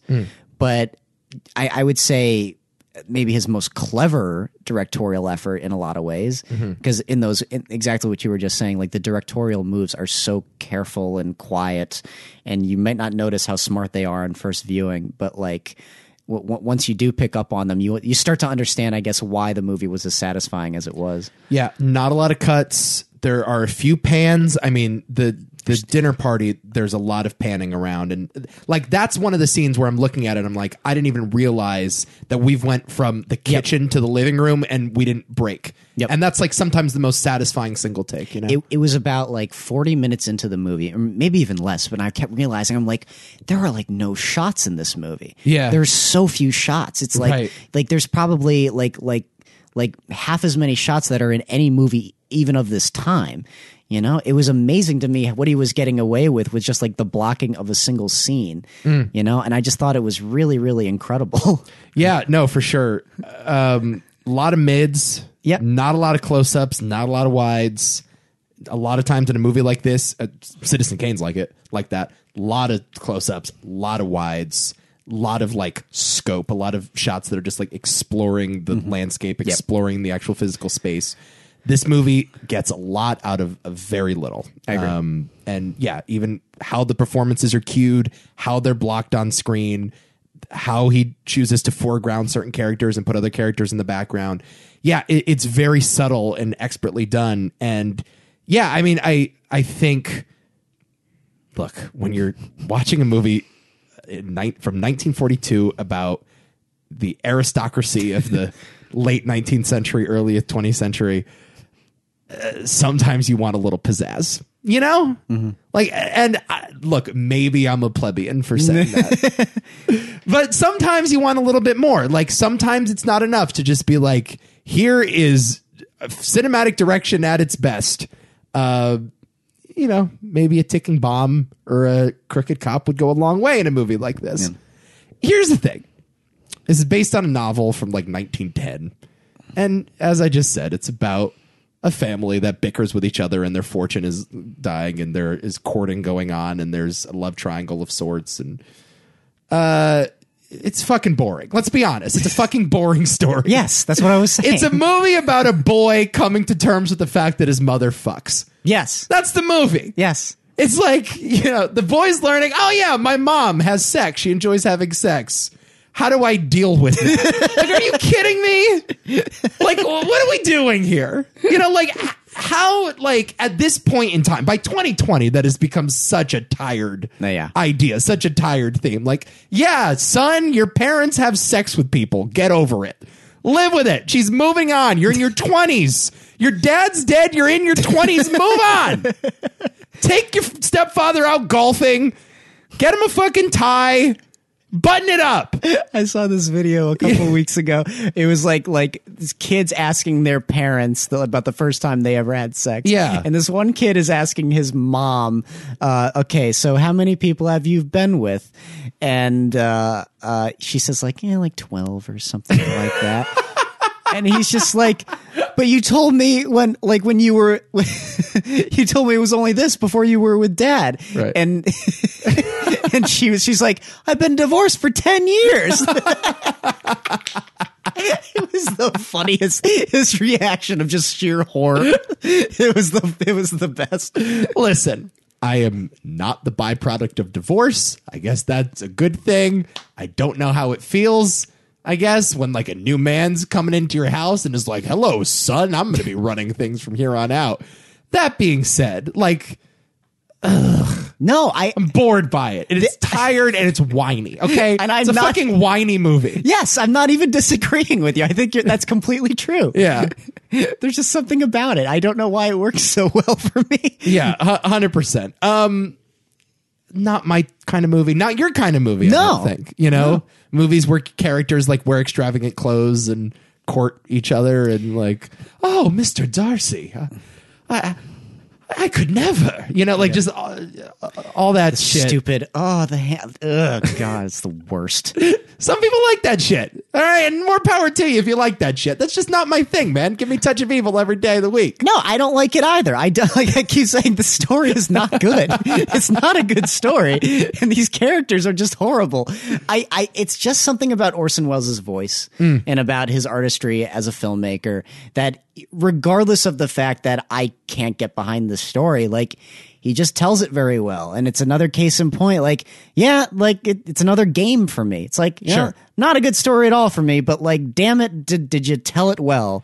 And damn it, was I kind of enjoying it while I was in it, despite the fact that I was well aware that in any other circumstance, I would fucking despise this movie.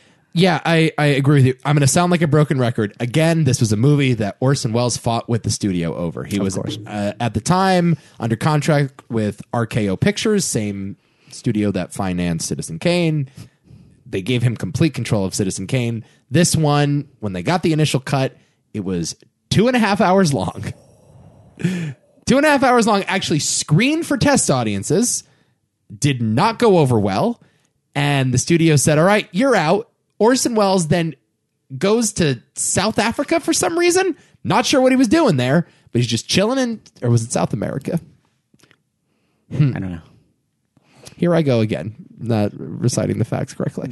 He left. Okay. He's in another place in the world, and he is writing telegrams back to the studio being like, this is what I think should be cut. This is what I think you should keep. Again, this is just through telegram. He's phantom directing this movie.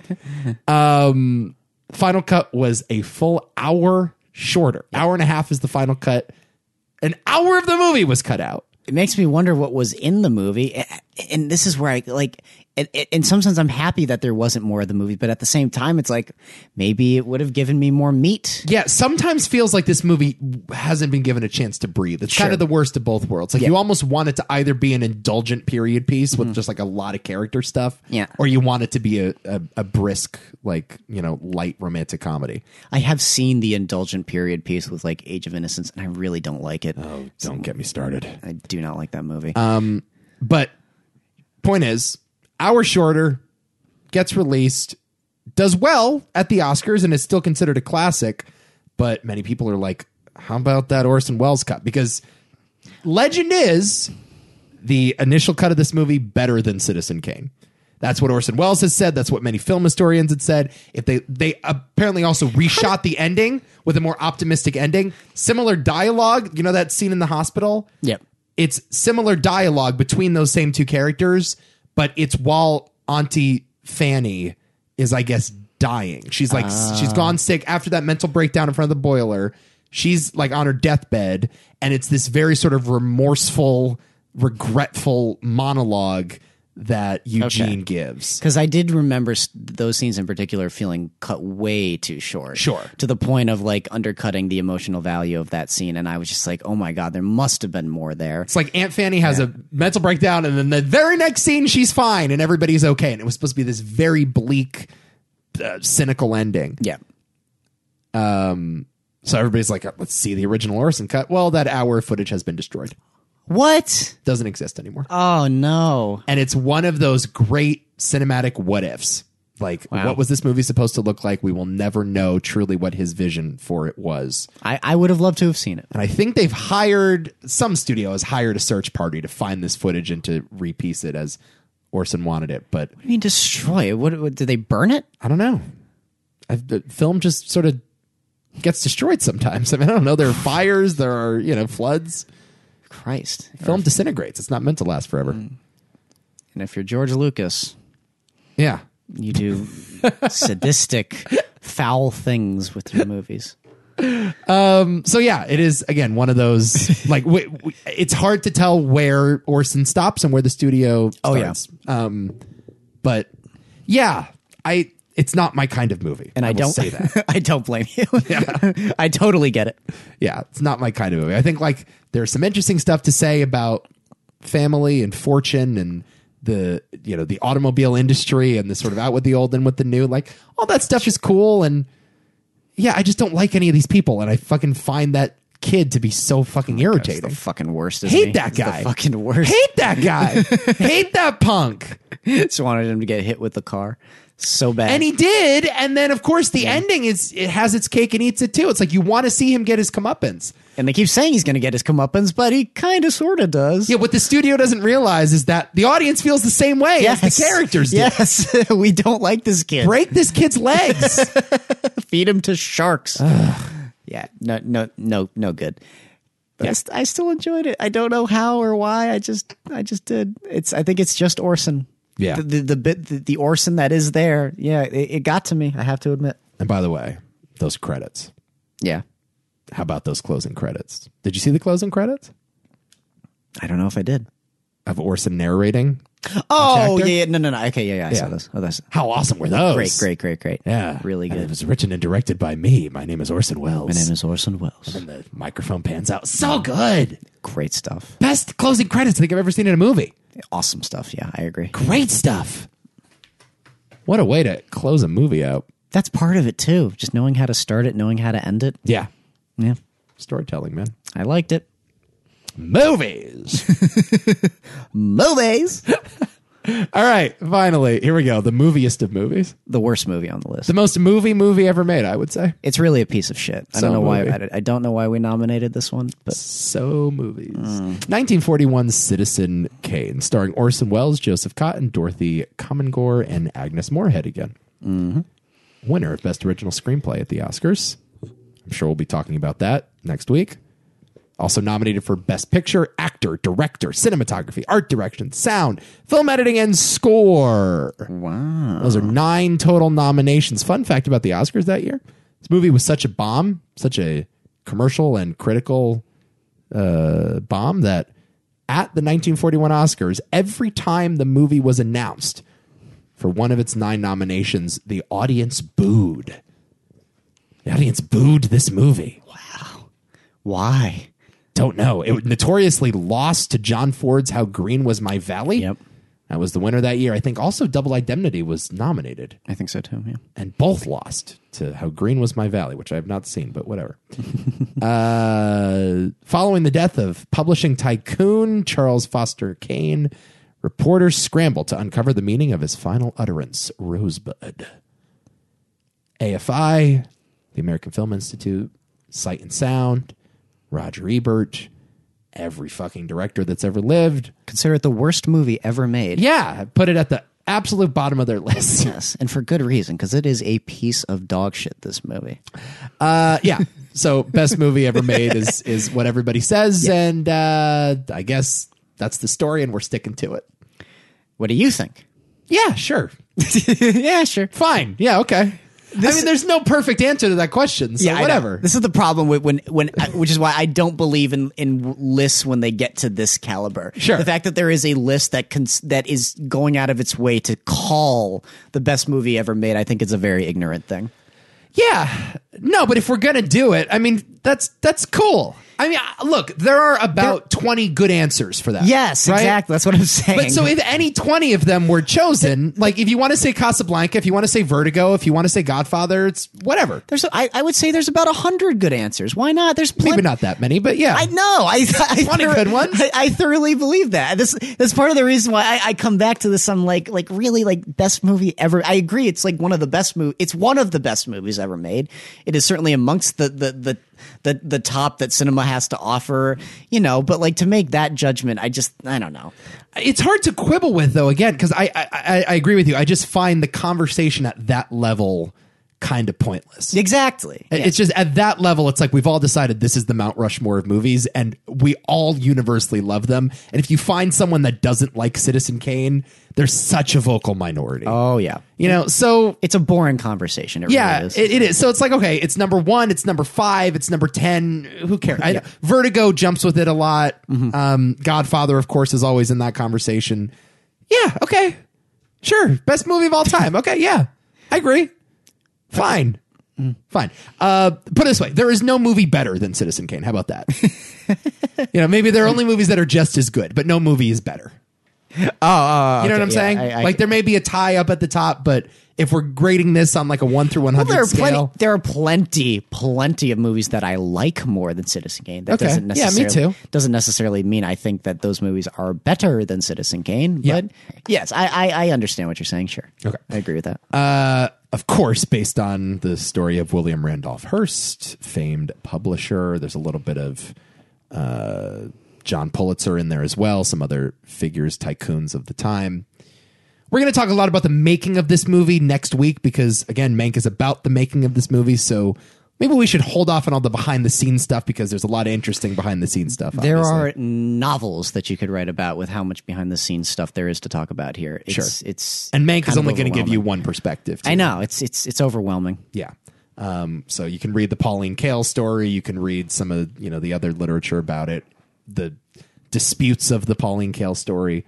And we'll see. So that'll be next week. For now, I want to just sort of keep this conversation in what are our personal thoughts on the movie?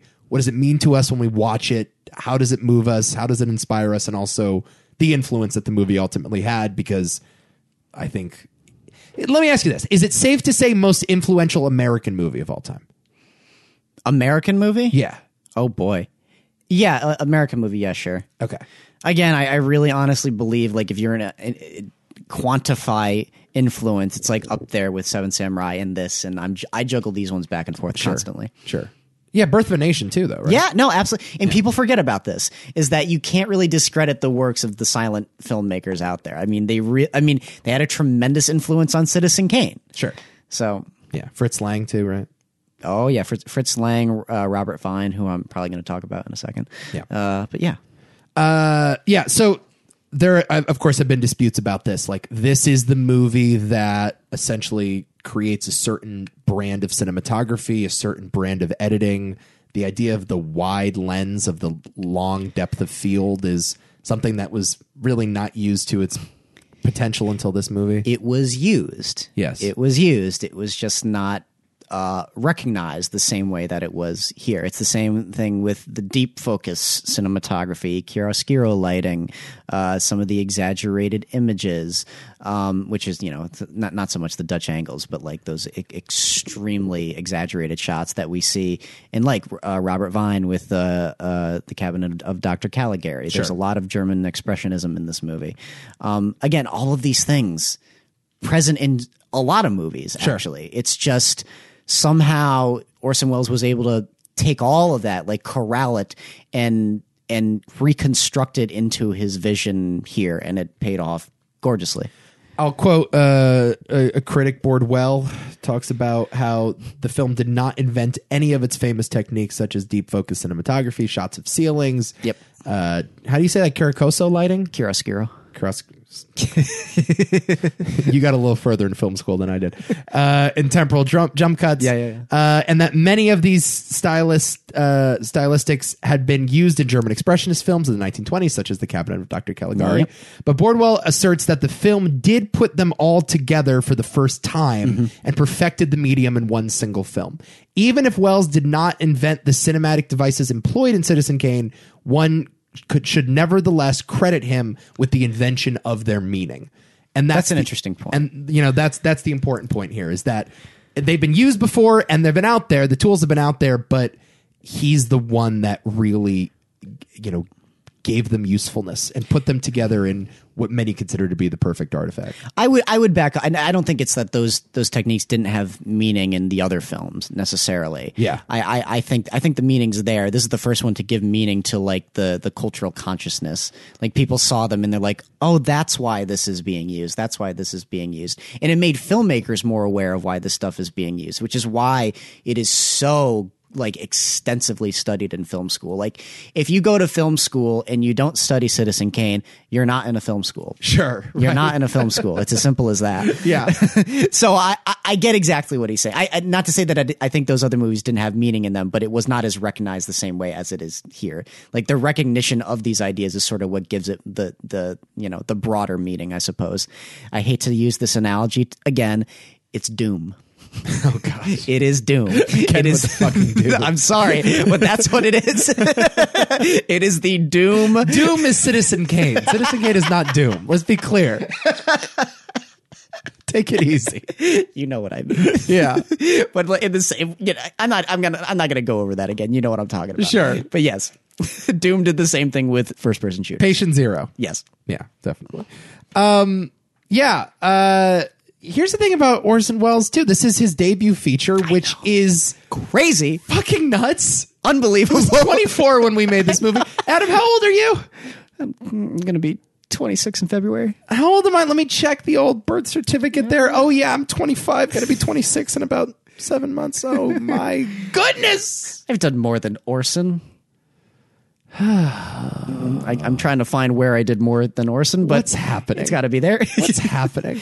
Don't compare yourself to this. Orson Welles did War of the Worlds 4 years ago. He was able to do that. It's a perfect storm. What's going on here? I don't know. Maybe if you or I had the perfect storm of circumstances, we could have made a Citizen Kane. I don't fucking know. No, we couldn't have. We definitely couldn't have. I guarantee you of that. Our two minds together, we couldn't have done it. Greatest debut feature of all time. Obviously. Now, this is absolutely true, and it's not even close. Not even a conversation.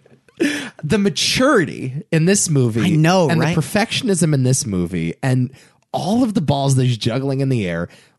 I guess Herman Mankiewicz has to get a lot of credit for it. Mm-hmm. But, man, this is stuff that a 24-year-old just doesn't think about. Well, that's what I'm saying. Like a generational thing. Like, how does a 24-year-old do this? And I mean, maybe it's just a difference between eras. 24-year-olds back then. You know what? That's case in point right there. I guess. The fact that older generations maybe had a little more integrity than younger generations now. Yes. Like you 24-year-olds, let me ask you a question. Did you make any... You're 1 year older than these supposed 24-year-olds, by the way. I know. You are speaking to your peers. I know. Okay, peers, Nico, you, me, Adam, Nick, Yeah. Zach, everybody. Yeah. Did you make anything remotely close to Citizen Kane, or did you accomplish such a feat? Did you have as deep an understanding of humanity as Orson Welles did? Made a hell of a TikTok last week. Holy shit. Hell of a TikTok. My floss game is really on fleek. Fuck that. This is really incredible. Yeah. It really is. No, it's embarrassing is what it is. It's embarrassing and it's shameful and it's depressing to think about. Yeah. What did you do? I made another video that I'm eating fucking I don't know, quiche because I'm going healthy at 24 years old. I did 3 whole podcasts this week. I voted. Crazy, man. I voted.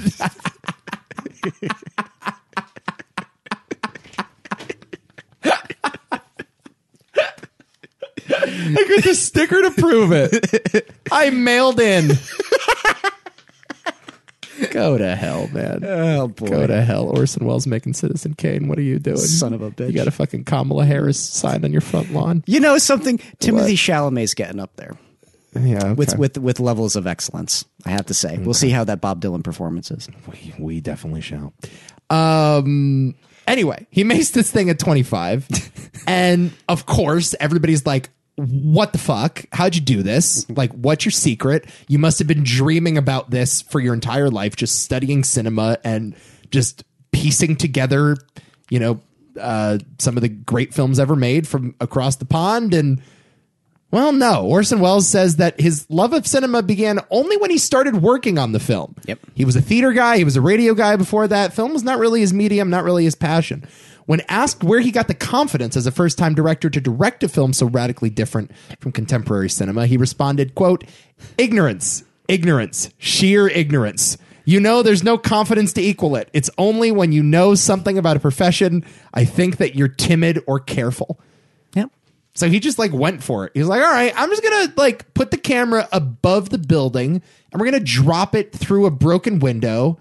And that's how we're going to enter the scene rather than just walking through the door. Or how about this? We're going to cut a hole in the floor and shoot at the actor's feet. Yeah. And we're going to show with the ceiling. And we're going to do this incredible and really expressive low angle shot to enforce the amount of power that these characters have. Yeah. And everyone's like, that doesn't make any sense. And he's like, well, let's just see. Yeah.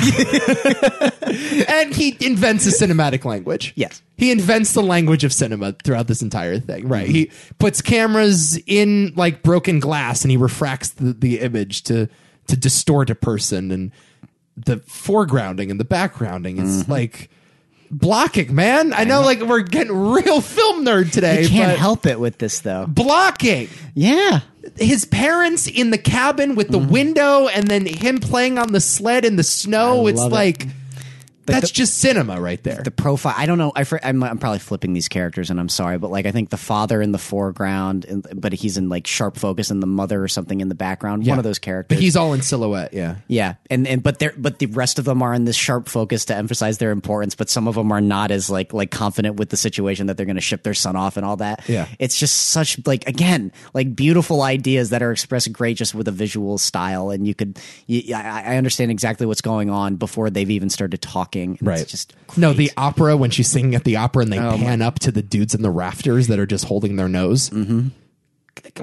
How? Where does this come from? You don't just wake up one day and this inspiration is just in your head.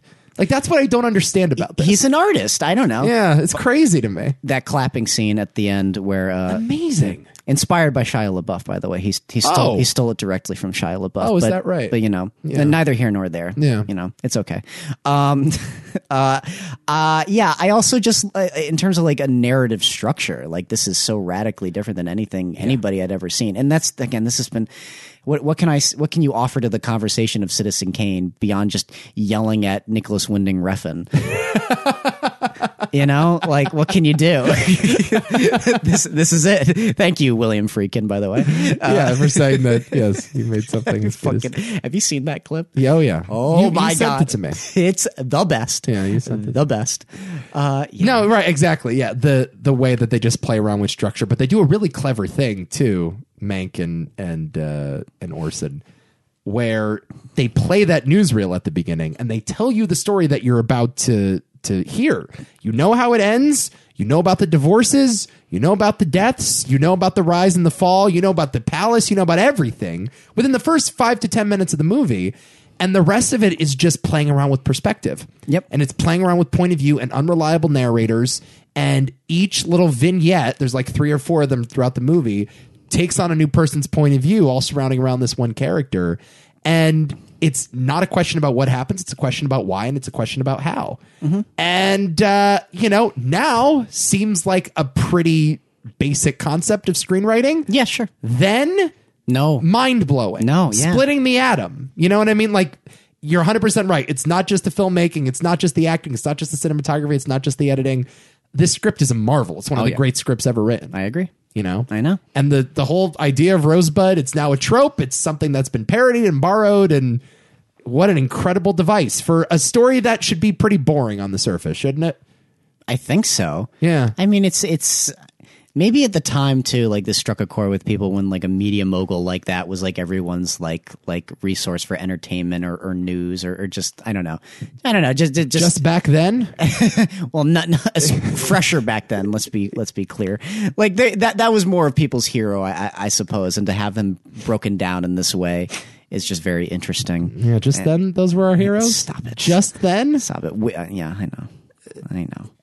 Bro, I'm not saying just then. There's a scene in this movie. There's a scene in this movie where he loses the primary. He loses like the governor race, and the newspaper is like, "What are we going to write the next day?" And the headline is literally, "Kane loses election. Fraud found at polling sites." What the hell? This movie was made 80 years ago.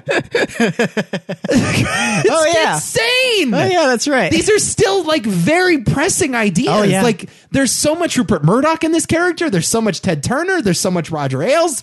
There's a lot of Trump. Yeah. I know, like, we stretch now, ever since 2016, we've been stretching every figure is now a Trump figure in pop culture, and that's not always the case. I see a lot of Trump in this guy. Sure, I mean, he's a very noble figure, and maybe in a lot of ways that maybe Trump is not. Yeah, that's fair. And I certainly feel for Foster Kane in a way that I certainly don't with Donald Trump. Yeah. But yeah, man, like absolutely, and I think I again just.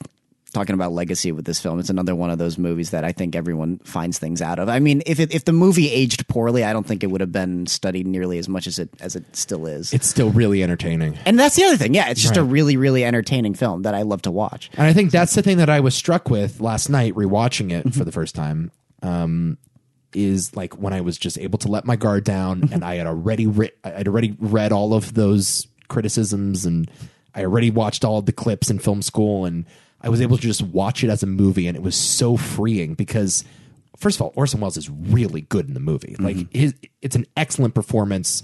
He's 24 years old and he's playing 80 or playing, I think, 70 is when he dies. I mean, he goes from like a 24-year-old to like a 70 or 80-year-old. Right. So, Yeah. There's just a lot of depth in that performance, and yeah, being able to just give myself up to it.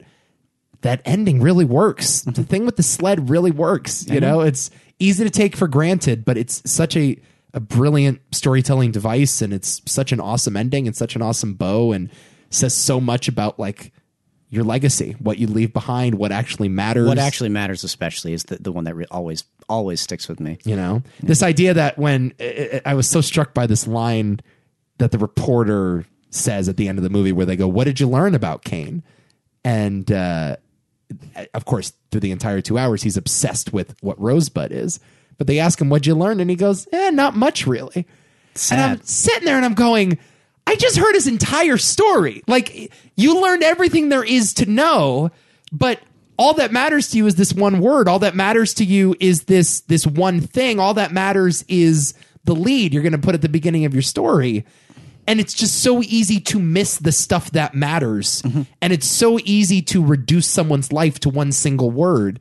And you know, that's just such a powerful theme, is once you're gone, you might be the fucking king of the coop while you're here. But once you're gone, you're just reduced to this one thing. You're reduced to this one fundamental question. And it's just really depressing and bleak to think, didn't really learn that much about him. Yeah, cool, because they don't allow themselves to listen. Yeah. And I think that's a great idea. The fact that they're only looking for what is Rosebud just reduces, like you said, everything down to just this one idea. When it's like, you like to experience the story is to listen to it, and you weren't really doing any of that. You were letting it like go over you. Sorry.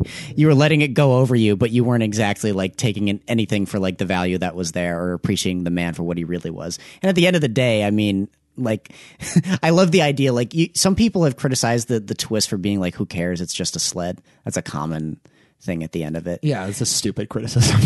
part of that for me is interesting in the sense that I think they don't get it, first of all. But the fact that they are literally reducing the meaning of the movie down to just the sled is so telling. And it's actually more effective that they don't get it. Right. I love that. Right. That's exactly the point. The point is you should have paid attention to the last 2 hours. You should have paid attention to his marriages and his decline, and like him clapping at the opera, as you just said, is such a moving piece of character work. Yeah. Like who the hell cares about the sled? Exactly. But then, like paying it off with like the bow of the memory of him just being a young boy with a little sled, and then throwing it in the incinerator. Yeah, beautiful. No, it's like a beautiful idea. Yeah, even that scene at the beginning where he reads the journal of the former board member, and it's locked away in this vault, and he's reading this artifact that no one else is allowed to lay eyes on, and he reads the chapter about Foster Kane.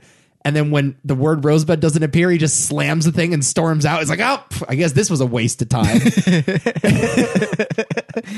it's just, it's amazing because you're watching it and it's like, no, none of this was a waste of time. This was incredible cinema and incredible storytelling. Yes. And you're 100% right. Yeah, the critics are actually proving the point, aren't they? Yes. Yeah. This is a good movie. I'm sorry. I'm sorry I joked about it, saying it was a piece of shit at the beginning. Because yes, guys, turns out I was a bit too harsh. I was a little bit too harsh when I gave it a second viewing. I really thought, you know who doesn't like this movie? Roger. No, Roger. It's Roger's. Oh yeah, that's right. Wait, who doesn't like this movie? Ingmar Bergman. Oh wow, okay. Called it a total bore. Above all, the performances are worthless. The amount of respect that a movie has is absolutely unbelievable. Wow. Wow. Now you're never going to watch an Ingmar Bergman film and enjoy it. That's too bad. Yeah, too bad. Indeed. All right. Well, that's it. It's in the Movie Hall of Fame, isn't it? Oh. We're not letting Citizen Kane. I wasn't really thinking we should induct Citizen Kane, I'm not feeling it. I think we should just... Let's put Mamma Mia in as a makeup call for last week. How about that? Why not Indiana Jones and the Kingdom of the Crystal Skull? Come on. Will you meet me halfway here? If I give you Elysium right now, we don't induct Citizen Kane. Back-to-back weeks. Last week we had Godfather Part 3 and one of the biggest abominations in the history of film. And now we are putting in the greatest movie of all time. Elysium.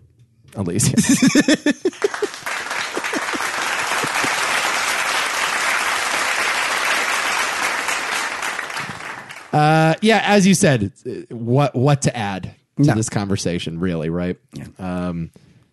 Yeah. People have lived and died studying the career of Orson Welles. And they still are, and that's why we're getting Meg. By the way, it's not Elysium, it's Citizen Kane. I'm sorry. Yeah. We didn't want to confuse you. Yeah. Okay, there we go. That does it. We're not done, though, because next week, more Orson. Mm-hmm. Mank. Orson, played by Tom Burke, the brother of Ryan Gosling in Only God Forgives. Or the boyfriend from The Souvenir. I always think of him as the character from Only God Forgives because I've not seen The Souvenir. Good movie. I'll watch it. Good movie. Maybe I'll see it. Yeah. He's great in that movie. Yeah, he's really good, actually. Good actor. Yeah. I can't wait to see him in this.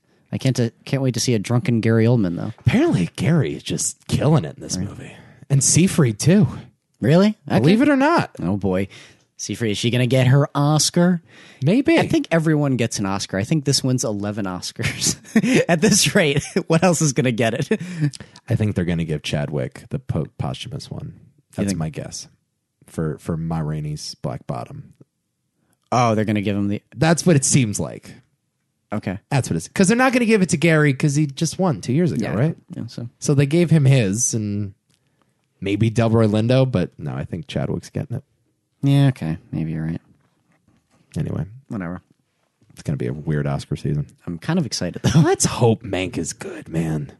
I hope it's good. Yeah, me too. I really It's hope. a Fincher film. Come on. We'll see. We'll All see. right. All right. So that's coming next week. Tune in to the pod after you watch it on Netflix. Peep our review. Have a very happy holiday. Happy Thanksgiving. Stay safe. Stay safe. Stay safe. That's what they tell you, right? Oh, see, I was going to be reckless and put my life in danger, but you told me to stay safe, and thanks for that helpful reminder. I was going to go whitewater rafting for Thanksgiving. Yeah, it's just. But okay. Have a safe flight. You know, I was gonna just like get in the plane with an inexperienced pilot, but now I'll go to the real airline and actually go on that plane. I was going to try autoerotic asphyxiation in my closet. Sure. But, you know, I guess I'll stay safe. If you really want me to, okay. All right. Fine. I was really looking forward to it. But. Go to the Discord. Link is in the description of this podcast. Talk to us about movies. We love talking to you. And that's it. Love you so very, very much. Until next week. Don't play me out yet. Okay. All right. Quote by the great Don Rickles. Oh, boy. Orson Welles, ladies and gentlemen, has been a great star for so many years. This man was married to a great many women in his life. They're all flat now. Every week, it's less and less of a movie quote.